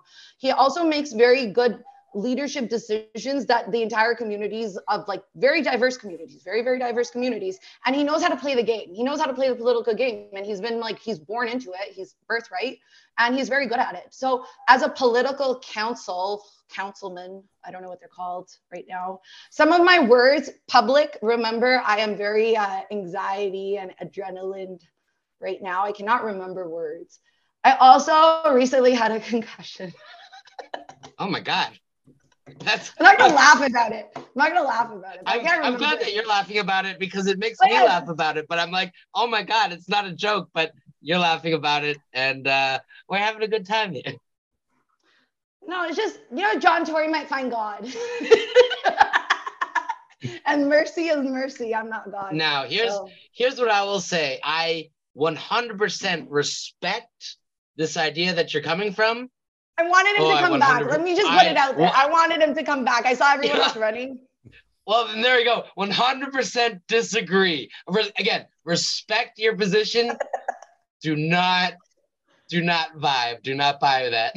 That's okay. I mean, that's okay. I think the way I see it, specifically in the case of like John Tory and like kind of being ragged on, you put yourself in a position to be in that position to be criticized more harshly. And yeah, it's rough. And as you say, there should be some amount of mercy that we do have in our minds of like, it is hard. And there are things beyond our understanding too, like the machinations of government. As you pointed out, John Tory has been the mayor for a while. He does understand a lot of that stuff that, we don't get to see. It's not even so much an understanding thing as much as it is he has been able to experience it. No, what you're saying is right. No, you're saying is right, is that if we don't put strictness to our leaders, then there will be no change. So you are correct. You are correct. That's the only way. The way you're thinking is the only way to actually make change. Like, the only reason I want to bring him back, what I said is his wife should slap him in public 100 times, right? Public humiliation, because why should his wife have to suffer for him, right? So that's what I thought. She's also getting embarrassed out of this whole affair. Yeah. I mean, probably more than anyone else. More than anyone else, I think she's getting. She's very pretty. She's very pretty. Yeah. And I also thought that John Tory should pay the election expenses if he came back. So I did want him to come back, but I did want him to pay the $13 million from his pocket. So see, I was trying to be fair. Like, I was trying to be merciful. But Matthew, okay, I said that I just want to feel Matthew. And so I said I wanted John Tory to come back with the clause that his wife slaps him in public 100 times. And that he pays the city's expenses for the elections. So I did want to make it a fair thing for him, but I still thought he was a better mayoral candidate than the other people. But my point is, I met Olivia. I didn't meet her personally, but I saw Olivia Chow on Saturday. And I just want to say, they did not let me speak. Okay, so guerrilla civilized warfare, the whole point is you have to show up and you have to be there. And you know what? It's Ontario Science Center. It's my area. Like, at the end of the day, Toronto, Danforth. And so I worked in Thorncliffe Park. I worked at the youth center. So when we talk about the youth being impacted, those are youth that I'm working with. Those are youth that I know. I went to the Science Center my whole life. Like, R.H. McGregor, Cosburn, those were like regular school trips for us because it's just down the road. Like, Don Valley, like, it's actually Coxwell and Don Valley. It's just like a straight, it's almost straight because there's like a curve on the DVP, right? Because you come back out onto O'Connor. But actually, if you look at it, Coxwell keeps going straight down. Don Mills. So, and then Leaside is right there at Eglinton and Bayview. So I love the Science Center. It's not going anywhere. And then I ran into, and then I saw Paula Fletcher, who's my city council. She was at the corner. I don't know if I should be so honest, but then the other part of me is like, Habiba, if you're not honest, then who are you, right? Because we just need someone more fun, please. No, we actually need a mayor.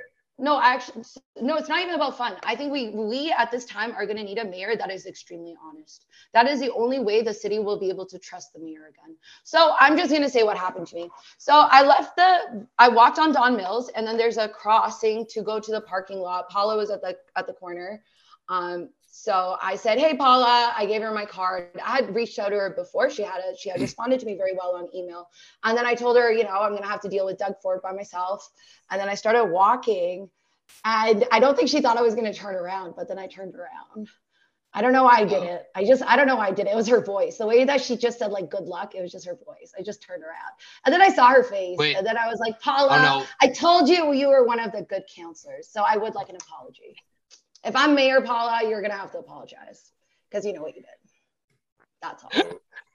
I wasn't sure if you were implying that the voice was like an actual good luck, or if it was you're implying that it was a very Toronto City Council is like its own soap opera. I don't know how else to explain that. I agree. No, after I saw Paula Fletcher, I realized that even if the council, like, let them be voted in, let them sit there, but we're going to have to bring in you, like the public, so in terms of a council and accountability, even the auditor general, I'm like, I don't need this auditor general's office. You failed to do your job. We're in $1 billion deficit. So what I actually need is real people, right, to be the auditors. So like we have actual, so it's not to say that you don't have professionals, you have the professionals on your team, but we need that board to be just the public people, like, people that are the independents. There are independents that are not associated with any political parties, and they do have things that they want to bring forward. Like one example is Anthony Lacavera. I don't know if you guys have heard of him, but he's been the one that's been taking on Rogers all this time. Really? He's the founder of Wind. Yeah, he's really interesting. So he's been talking about the Toronto ecosystem for so long, and he wrote this book. Yeah, it's really important. He is literally the person that has fought Rogers in court. So he went as far as going to the competition board because he offered, I think it's like 900 million on a bid, and they still didn't take that bid. And now Rogers is like, some of these, it's like a monopoly, right? Like, they're monopolizing the telecommunications companies. They're monopolizing the Canadian market. And then it's just extreme. It's like the prices in Canada are ridiculously high, partly because of this. And it helps when he's been fighting that. It helps when your employee is the mayor. Well, see, so this is what I mean. So, and then Anthony's from Toronto. So he's a Canadian businessman, venture capitalist, television host, philanthropist, founder, chairman, and founder of CEO of Global Live, a Toronto-based telecommunication investment company. He also founded several other companies, including Wind Mobile, a wireless service provider, which was sold to Shaw Communications in 2016 for $1.6 billion. And okay, here's the book. It's called How We Can Win and What Happens to Us in Our Country If We Don't. So he actually has this idea about, I think it's like 1,000 companies being $100 million companies, and like our entire economy changing, and how we have a growth ecosystem here. And we do have extremely intelligent people. Like Elon Musk is still coming out of Toronto. I don't care what anyone says. I'm going to take credit for his brain. He was just South African. Then he came to Toronto and we made him smart. It's our water. So we have a lot of Elon Musks to put out there, and they might not even imagine like I'm Indian, right? Gujarati. Like there are certain ethnic ethnicities that we have not even, like I'm first generation, like I'm born in Toronto. My parents were not born in Toronto. So there is like a new generation, because Elon Musk is still white. Okay. He still had certain privileges in Toronto that other kids in Toronto and going to school in Toronto didn't have. So as those kids start to come up and they start creating innovations, for example, like the TTC, the free TTC, like these types of innovations, then yeah, the system's going to completely change. But Philip, I've been working on my model my model, I don't know if I talked about it last time, but I've been working on this model from U of T. So as part of my thesis, I then took that thesis and then I started testing it in 2016. But initially I did my thesis with Albert Berry, who is a U of T economist from the Monk School. And I did really well on it. So, when people talk about development as economic growth, development as social growth, et cetera. So I created a model. It's a socioeconomic wealth creation model. So it's called development as love. And so what I've been able to do is, and love is not love like romantic love. It's an energy. So even within the TTC, that system, the free TTC, it's actually a circular economy. And then what you start to see is, when I keep talking about it protects the environment, it reduces pollution. It also allows for women more freedom. So when there's less cost to travel, women who are poor and may not necessarily have as much access to travel for whatever reasons when it's free.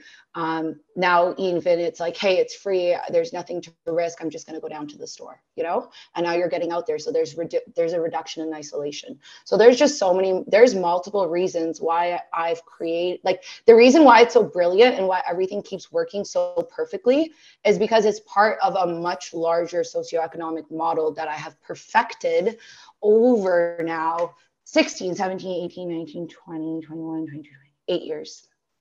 Wow. And now, yeah, and then my professor, I reached out to him because now I'm going to run for elections and I want U of T to back me. You know what I mean? Like I want there to be an academic backing to, because I want it to be a revolution. Like I'm not going to go into mayor and someone's going to call me her worship. That's disgusting. Do not call me that. I refuse to be called that. I refuse. That's disgusting. Can we go back for a second? You said about working with different councillors and stuff. I just want to ask your position on whether or not you would keep Jennifer McKelvey as your deputy mayor, Gary Crawford as your budget chief, and your position on the strong mayor powers. Go ahead. No. Zero. Excellent. No. Those people are, no, that's a no. Those people are deputy mayor. Like, if between me and Anthony Peruzza, I like Anthony Peruzza. There's even Gord Perks is not so bad. There's certain people that they do speak up, and Alejandra Brava.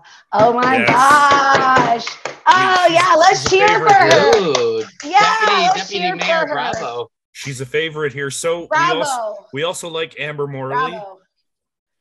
Okay, well, she didn't speak up as much at the budget meeting as I expected her to. I am disappointed. No, Bravo stood up for the, I know there was little altercation between her and Bradford about the defund the police, where Bradford was very disingenuous. No, so are you thinking a Deputy Mayor Bravo then? Look, I'm going to have to talk to the ladies. It's going to be ladies, just so we're clear. I'm sorry to the men, but men have messed up the city. So there's accountability. I'm not you guys. No, let me stop, please. I'm joking. It's not a visual podcast. I'm very angry. Listen, it's not a visual podcast, so nobody will see the fact that I was jokingly making a face of offense. I absolutely agree with you. The misogyny of the place.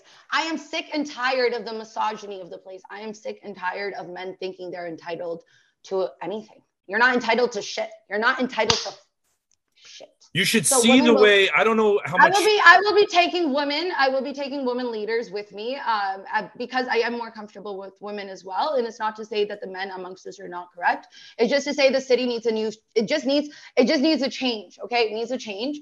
And so I will speak to the ladies and I will see what we think is best. I don't know how much. I'm just going to let you know that Alejandra Brava, I like her, Anthony Peruzza. I don't know how much council meetings you watch, but you should see at least the what do you call it? The physical behavior. What's that word? That phrase I'm looking for? The body. Body language. Thank you. Fuck, I couldn't. The body language of Burnside, of Bradford, and of Stephen Holiday, to name a few. Yeah, how when you say it, like how does that thing just like pop up in my head without even saying the name? Because it's so disrespectful. Like they're extremely disrespectful. And I don't know if they do it on purpose to purposefully like make the public feel like they're not even entitled to a voice, because it's a form of gaslighting. Like abusive men do it to women all the time, actually. So sometimes I hate it when I hate it when politicians disrespect the public, because the public put you there. Why are you being disrespectful? Like they didn't do anything to you. So why? Just so you can hold your seat of power, just so you can keep ripping them off, you're going to abuse them. And even the way they treat people in the council meetings when they go in there, I've seen the videos. It's disgusting. It's disgusting. I should sit on the floor if I'm the mayor, if people are being treated like that. Like that's disgusting. So there's things that the city's been doing that's dehumanizing. That's the word I should use. I get disgusted by it. I get traumatized by it all the time.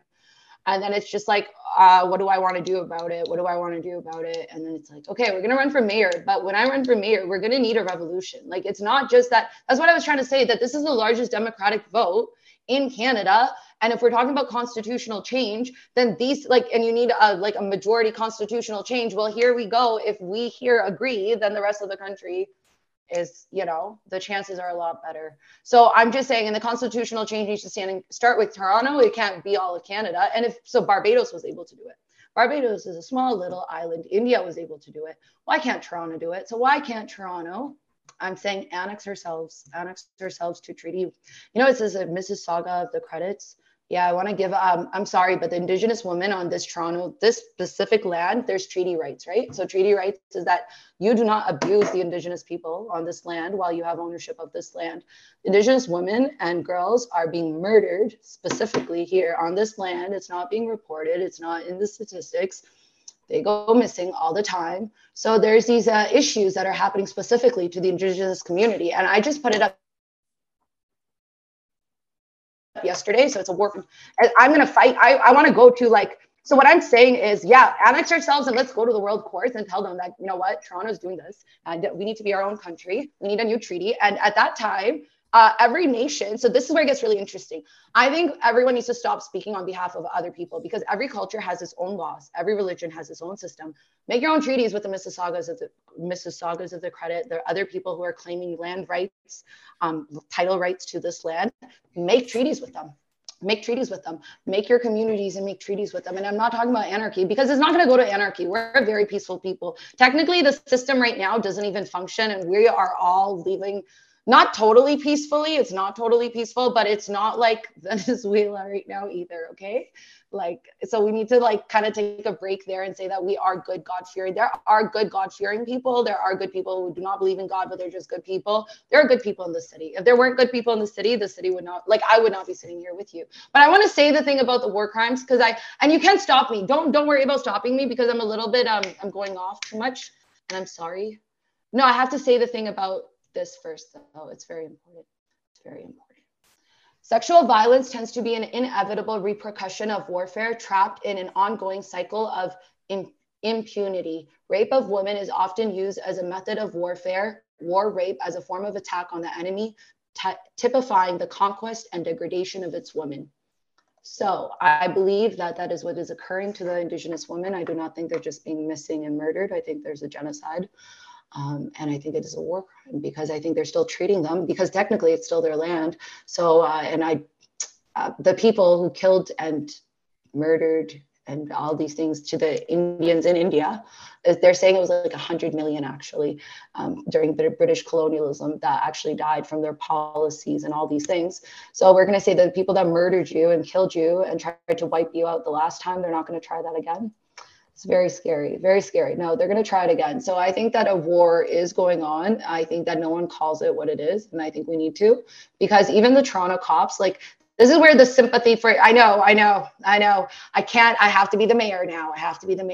This is where I say about the Toronto cops. Toronto cops are fighting in a war without an army. So they have all this unfair aggression built up as well towards society because it's so unfair when you think about it, it's just a cop that's literally fighting in a war. And he has none of the money that armies have. He has none of the weapons that armies have. He has none of the intelligence that armies have. And we do have serious problems in Toronto when it comes to our security threats, what happened on Yonge Street, what happened on the Danforth. These things are not okay. There was a mass shooting in Scarborough and no one even called it a hate crime. So there are things that are happening in this city as well that need to be stopped, and they can be stopped. They can be prevented. They can be stopped, and they're not happening because the cops. So this is where it gets really good. So for the police, and I've heard it all. I want to open up a women's only police station. That's the only way that I'm going to be okay with the police is if I have a women's only police station with these female officers that are complaining as well about the sexual harassment that's happening in the police force. They need a space that's safe where they can still go to work and they can still do the service to women. So I need a women's only police station. And the way I'm going to fund it was with the Department of Justice in Canada, the Canadian Department of Justice, so the feds, federal government. Justice Partnership and Innovation Program. Okay, so they have money for us. And so what they focus on is sexual violence, domestic assaults, and violent crimes against children. And it's been proven in certain societies, there's a backlash that can happen when the women police officers are part of the misogynistic society. Then there are problems with women-only police stations. But the positive side of women-only police stations that taking place in India and in South America is that there's an increase in reporting. There's an increase in reporting, and then when you have increase in reporting against crimes against women and children, those are men. So because they're not always men, but a majority of the crimes that happen to women, violent crimes that happen to women, happen from men. So if we're getting the men when they're abusing the women and children, because they're cowards. I'm telling you, anyone that hits a woman and a child, you're a coward. I'm going to tell you to your face, you are a coward. You are a coward, and most likely you are one of those cowards that are out on our streets messing it up too. So if we can get you, so the reality is the conviction rates go up as well.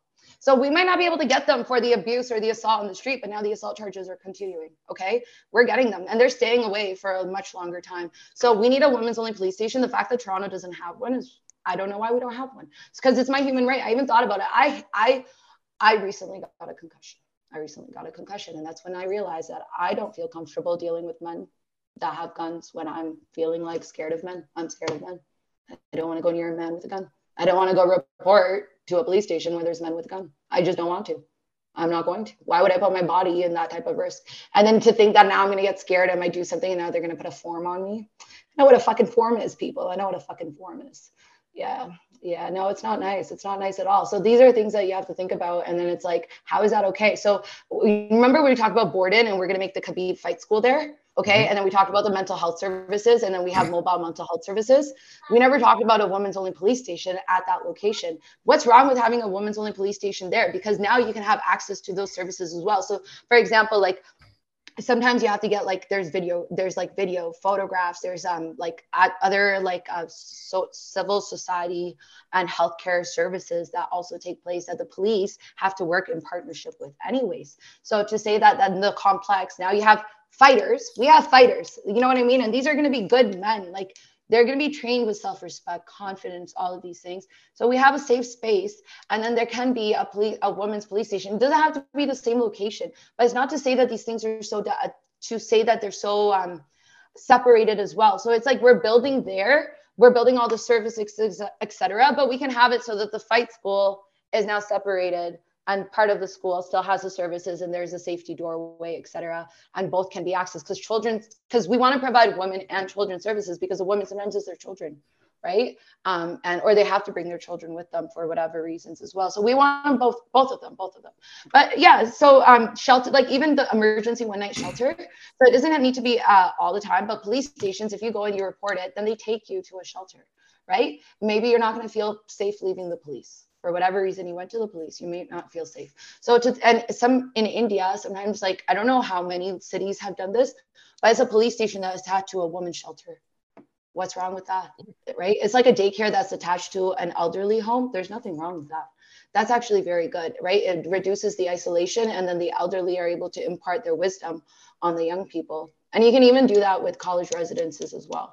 So there's a lot of way that we can even do affordable housing, build up housing, and then do different types of housing, but even mix the ages as well, where it's safe. And yeah. Habiba, I'm just aware of our time, and I want to thank you for coming on, but this is your chance to talk to our listeners, the voters, and let them know what a Mayor Desai government would do for them, and why they should vote for that. Go ahead, the floor is yours. And don't forget to include I'm not sure if your website's up and running, but your email or where, so people can contact you. Okay, sure. So, I just want to say, I do want to open the women's police station in Scarborough as well. That's what I'm trying to say. Absolutely. I want to open that in Scarborough because so that's also part of the diversity part of it as well. And the language part of it. And even like the cops are trying to be more inclusive and create more jobs. So like even me, if I lose the mayoral election, I'm going to be a police officer, because I feel I could do a good job at the women's only police station that I want to be in charge of. So that's my plan B, actually. Okay. Because that's the only way that I'm going to feel safe in the city, is if a cop like me is around. Okay. That's what I told myself, that the only way I'm going to feel safe at this point is if I know there's a cop like me around. I'm going to be like, all right.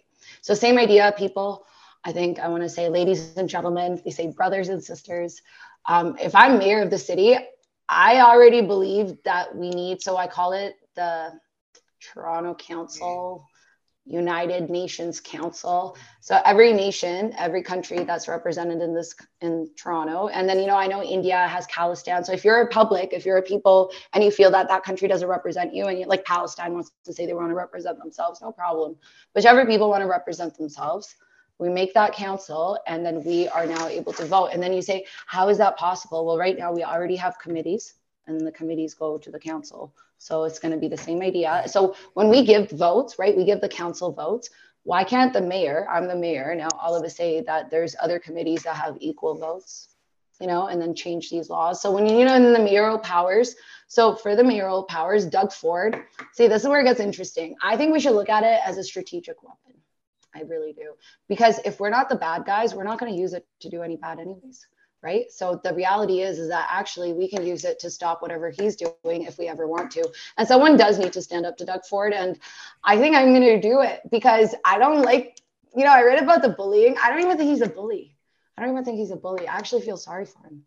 I feel really sorry for him. Actually, I really do. Because you have to be really to do the kind of stuff he does. It's not okay. Like, he doesn't care about hell. That's sad. So yeah, Dougie, don't go to hell. Do the right thing. Save the Science Center.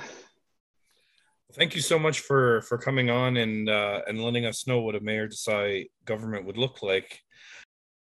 And that was Habiba Desai. Habiba, hopefully my new friend. I really enjoyed her. She had a lot of really good ideas, and I did particularly like. I want to say, I don't know if she'd agree with me.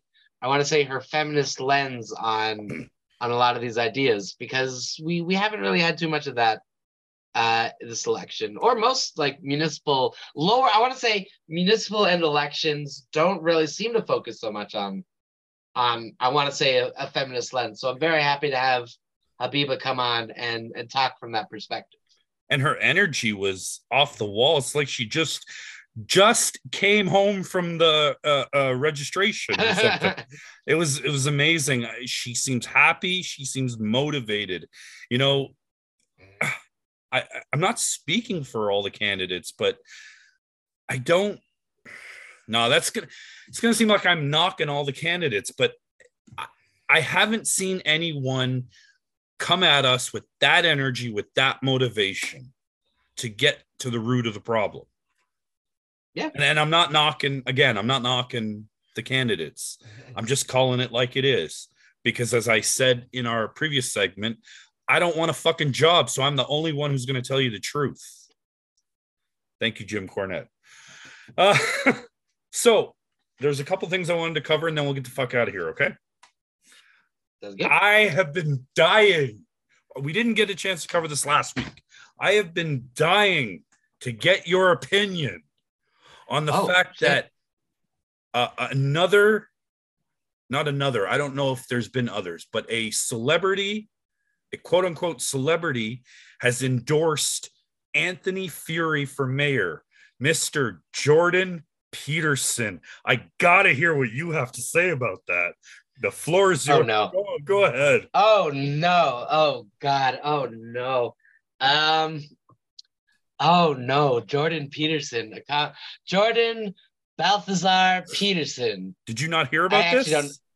No, I did hear about this. I maybe this could be a moment where if maybe a listener would like to let me know that I am out of touch. But the very specific thing that I had said, because I think it was Brian Lilly of the Toronto Sun who had tweeted and kind of and said this is a big deal, the Jordan Peterson endorsement. Do a lot of people in Toronto listen? I know he's a celebrity. I do know there's a lot of people who do look and respect him and all that stuff. Does that audience exist in Toronto specifically? I don't know if it does. And again, listeners, you're in Toronto. Maybe you have a very different perspective. You're like, actually, Jordan looks at fetish videos and thinks it's a Chinese plot, Peterson, is cool, and Torontonians do like him. So, let me know that I'm wrong if you'd like. I mean, I'm not gonna internalize it too much. You can tell that I'm not gonna internalize it too much because I referred to him as Jordan shares fetish videos and thinks they're Chinese plans, Peterson. So, good for Anthony Fury. Have a little bit more respect for yourself. Wow. Telling it like it is. So I read something today. I can't remember if it was on Twitter or somewhere else. And I read that Brad Bradford doesn't really care if he wins this election because that's not what this is about. I think I've seen what you're talking about. He actually has. You keep going. No, it's all good. He actually has his eye on the leadership for the Ontario Liberal Party. I got to know what you think. You're not a self-professed liberal, and I've been knocking the liberals since we started this podcast. In general, not because I hate all the political parties because it's just a bunch of bullshit, and they're gonna do whatever their donors tell them to do. It's a lot of disingenuous people. But I got to hear what you think about the potential of Brad Bradford being the next leader of the Ontario Liberal Party and possibly the next premier. Your thoughts? So I've spent a lot of this mayoral campaign on Twitter very, very loudly criticizing Brad Bradford and his campaign. There's 3 instances where he would make a policy thing and I would criticize it directly and I'd get more likes than his original tweet. Of course, as I've said before, that is a ratio. His most recent instance on Twitter is he was talking about Olivia Chow essentially running on an NDP ideological platform. And I thought that was I just thought his comment was so ridiculous. I didn't even respond to him with a fact or anything. All I said was, Brad, don't make me ratio you again for this. And I did. My comment got more likes than his policy tweet. And so I got to say, Brad, I'm sorry. I'm really not doing this on purpose. Sorry. I am getting to a point of how I see Brad. And the big image I see as an issue of his campaign and how it leads into all of this other stuff is I don't think Bradford has ever really campaigned very honestly.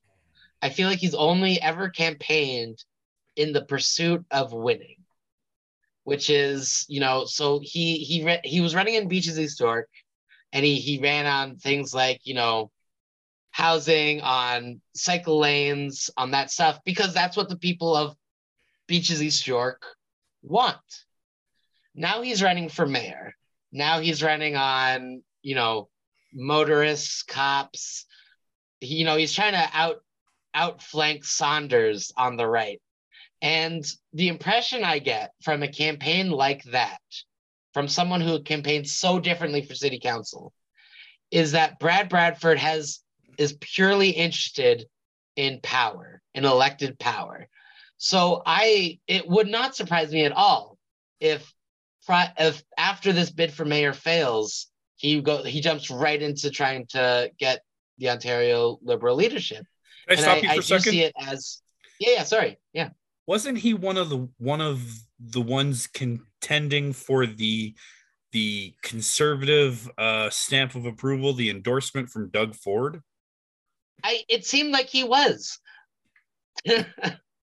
Which again, so it's like you're campaigning for city council on a pseudo progressive platform because you think that's what's going to let you win. And then when you run for mayor of the city, you're running more on, safety, cops, the gardener, because you think that's what's going to get you to win. So my impression of Bradford is that I don't see him as authentic. I see him as someone running for power. And so that's why it would not in any way, shape, or form surprise me to find out that he was interested in the Ontario Liberal leadership. Wow. And now to close tonight, I wanted to talk to you. I mean, I know you had a busy weekend, you were away. Did you get a chance to, because it was available after the fact, to view the mayoral debate that took place at Ontario Place? I literally had just started watching it, but no, I haven't seen too much of it. So I've seen some of it, and I have some thoughts, and I'd love to discuss it with you to see how you feel about it. So Olivia Chow was there, I believe. So was Mitzi Hunter. Gru was there, actually. Philip DeCruz was there. There's quite a few candidates. I think I might have it pulled up on my phone because I like literally I was just in the middle of it. So I knew Gru was. I saw a picture of Gru there, but I know he wasn't one of the ones listed on. Sorry, you talk. I'll bring it up. So my thoughts are this. The reason that I think that 76 candidates is ridiculous is because you can group the 76 candidates into 3 groups. There's a group of people who just wanted to put their name in to be recognized, to be able to say, I'm a former mayoral candidate. There's a group of people who we'll call the middle, because I don't know what else to fucking call them. And then there's the not the celebrity candidates. That's not what I'm going to call them, but I'm going to call them the front runners. Okay. And that list is actually longer than 5 people. It's maybe, I would say 12. Yeah. But most is the middle. And here's my problem with the middle and with the people who just want to be recognized. You're wasting the time of Toronto citizens, taxpayers, and voters. For every person, even anyone new from today on that enters, you're wasting time.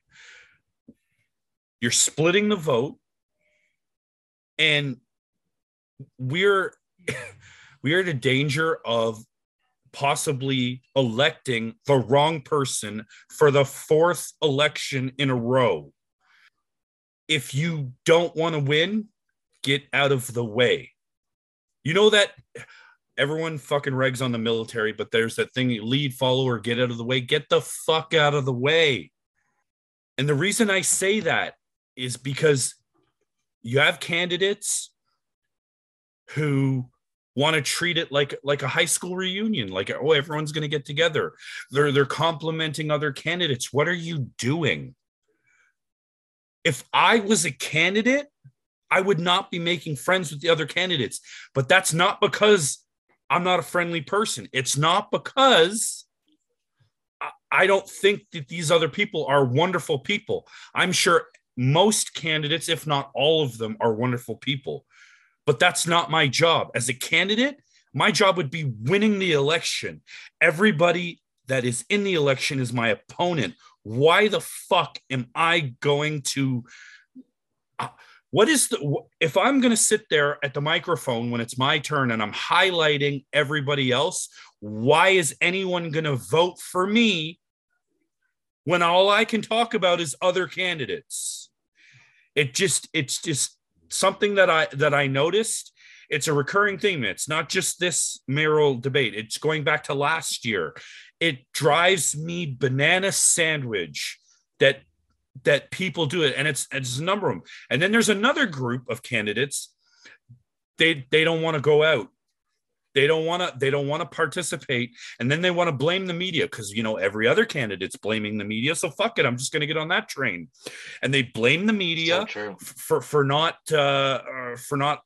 including them, for and not then they seeking them out. Exactly, and then they sit on That's Twitter. what they're mad about. And then they sit on Twitter and complain about it. and complain and complain and complain, and I can go on and on and on because that's all they do. Some really friggin' despicable stuff has been written on Twitter from some of these candidates. Specifically, I have one in mind, and it's, you don't have to be a fucking rocket surgeon to understand who I'm talking about. I'm talking about Blake Acton. But no, I'm not going to go on for 20 minutes about Blake Acton. He doesn't deserve 20 minutes of my life. He already had too much. But again, I'm only telling you all this because I don't want a fucking job from any of you. And because of that fact, and I don't want anything else from you, I'm the only one who's going to tell you the truth, whether you like it or not. If you like the truth, that's great. If you don't, well, I'm sorry. I'm sorry. It's not meant to offend any of the candidates. Most, if not all, the candidates are great people. We love having them on the show. I hope they continue. But that's not going to stop Philip and I from telling it like it is. That is why we started this show. It's not meant to rag. We're not bullying. We're not harassing. We are telling it like it is. When someone does something good, we're going to highlight it. We're going to recognize it. We're going to acknowledge it. But when someone does something shitty, we are going to talk about it. And we're going to call them out, just like we did last week, just like I'm doing now. So again, to the middle and candidates who just want to be recognized, if you're looking for advice, not that you are, fuck it. Why would you? Get out of the way. Drop out. I'm very interested to see how many people are going to drop out before May 12th. I really am. What do you think? I want to hear everything. I want to hear your comments on everything I just said. But to start it off, what do you think is the over-under on how many people are going to drop out by the deadline? I don't think too many people are going to officially drop out. I think there's going to be a lot of people who, a couple weeks down the road are going to suspend their campaigns, which is unofficial, and their name will stay on the ballot, and they'll probably, score a few wayward votes just by having their name on the ballot still. I would suspect, I wouldn't even be surprised if half the campaigns just don't go anywhere, but don't officially drop out. And am I off base? I told you to let me know. Am I off base of everything I just said, or do you have anything to add? No. I know what you're talking about, and it's this frustration where it's like there'll be people who comment on this idea where they think they're owed media because they're running for mayor. And it's like, but you're not owed media. You aren't owed any part of this experience. You aren't owed a platform. You have to go out of your way to make that happen. That's just what I believe. You can't sit there and be mad about our traditional media not coming to you. It's a hard situation because I understand why they would be frustrated with the media as I've said about the last election and the media towards it, and that it was very quiet, almost like it was their decision to make it a non-consequential election, which clearly it was. There are issues with the media, and we can call them out, but a lot of these candidates, their issue isn't with the media's presentation of the campaign. Their issue is that the media isn't going to them specifically, and you're not owed that. Couldn't have said it better myself. All right, so I think we're good. I think this has been a very heavy episode. Yes, it'll be fun to listen to it. It's in its entirety. So people are wondering. I want to address this before we get off. People are wondering because I said last week we're gonna have Mitzi Hunter on the show. Unfortunately, she had a scheduling conflict, So we are waiting to confirm a new date. I'm hoping that happens. I'm really hoping that wasn't an excuse to drop out of our interview. I'll say it. Because I like Mitzi. That has not changed. I really, really like her. The prodigal daughter returning to Toronto City Hall. I love that story. And I want to interview her. So Mitzi, if you're listening, let's get together with your representative. Let's get another date. I don't care what day it is. Neither does Philip. As long as it's evening or week, whatever, we'll make it work. It's just 30 minutes. We'll figure it out. So tentatively, and I say that because I know that scheduling stuff happens. Tentatively, next week, Giorgio Mammoliti will be on the show. And I am so excited to talk to him. I'm very excited to talk to him. So we have that to look forward to. And there are other candidates, but I don't have the list in front of me that are going to be on next week's show. If you are listening to this and you're a candidate and I haven't reached out to you, you can email me. I'm doing 100 things with this thing. We're also working on a debate, which is proving to be a little bit more difficult than I thought it would be, but we're working through it. Basically, that's all my life updates. I think we're good. So, I mean, do you have anything else you wanted to cover, or? I don't want to start because I feel like it'll be a whole other segment. I almost wanted to directly respond to a particular Twitter user who actually who listened to our episode last week and had said some points that I thought were really great. And I still would like to address those points individually. I think I might still do it just on Twitter instead of via this podcast. But why not? But I really liked having that input, We always welcome feedback. You can hit us up individually or the show account. We're easy. We're not hard to find. We make ourselves available. We're not hiding because we're not afraid of what we say. We mean what we say. We're not afraid because I'm not going to lie to you because I don't want anything from you. But I do want to say one more thing before I know I keep fucking saying, yeah, we're going to leave. One more thing. I want to thank each and every listener for our podcast, for our audience. You guys are amazing. We're growing every week. We popped a huge rating last week. Thank you so much to everybody that came out. We popped the biggest rating we've had since the Reginald Tull episode. Thank you. And please continue to listen.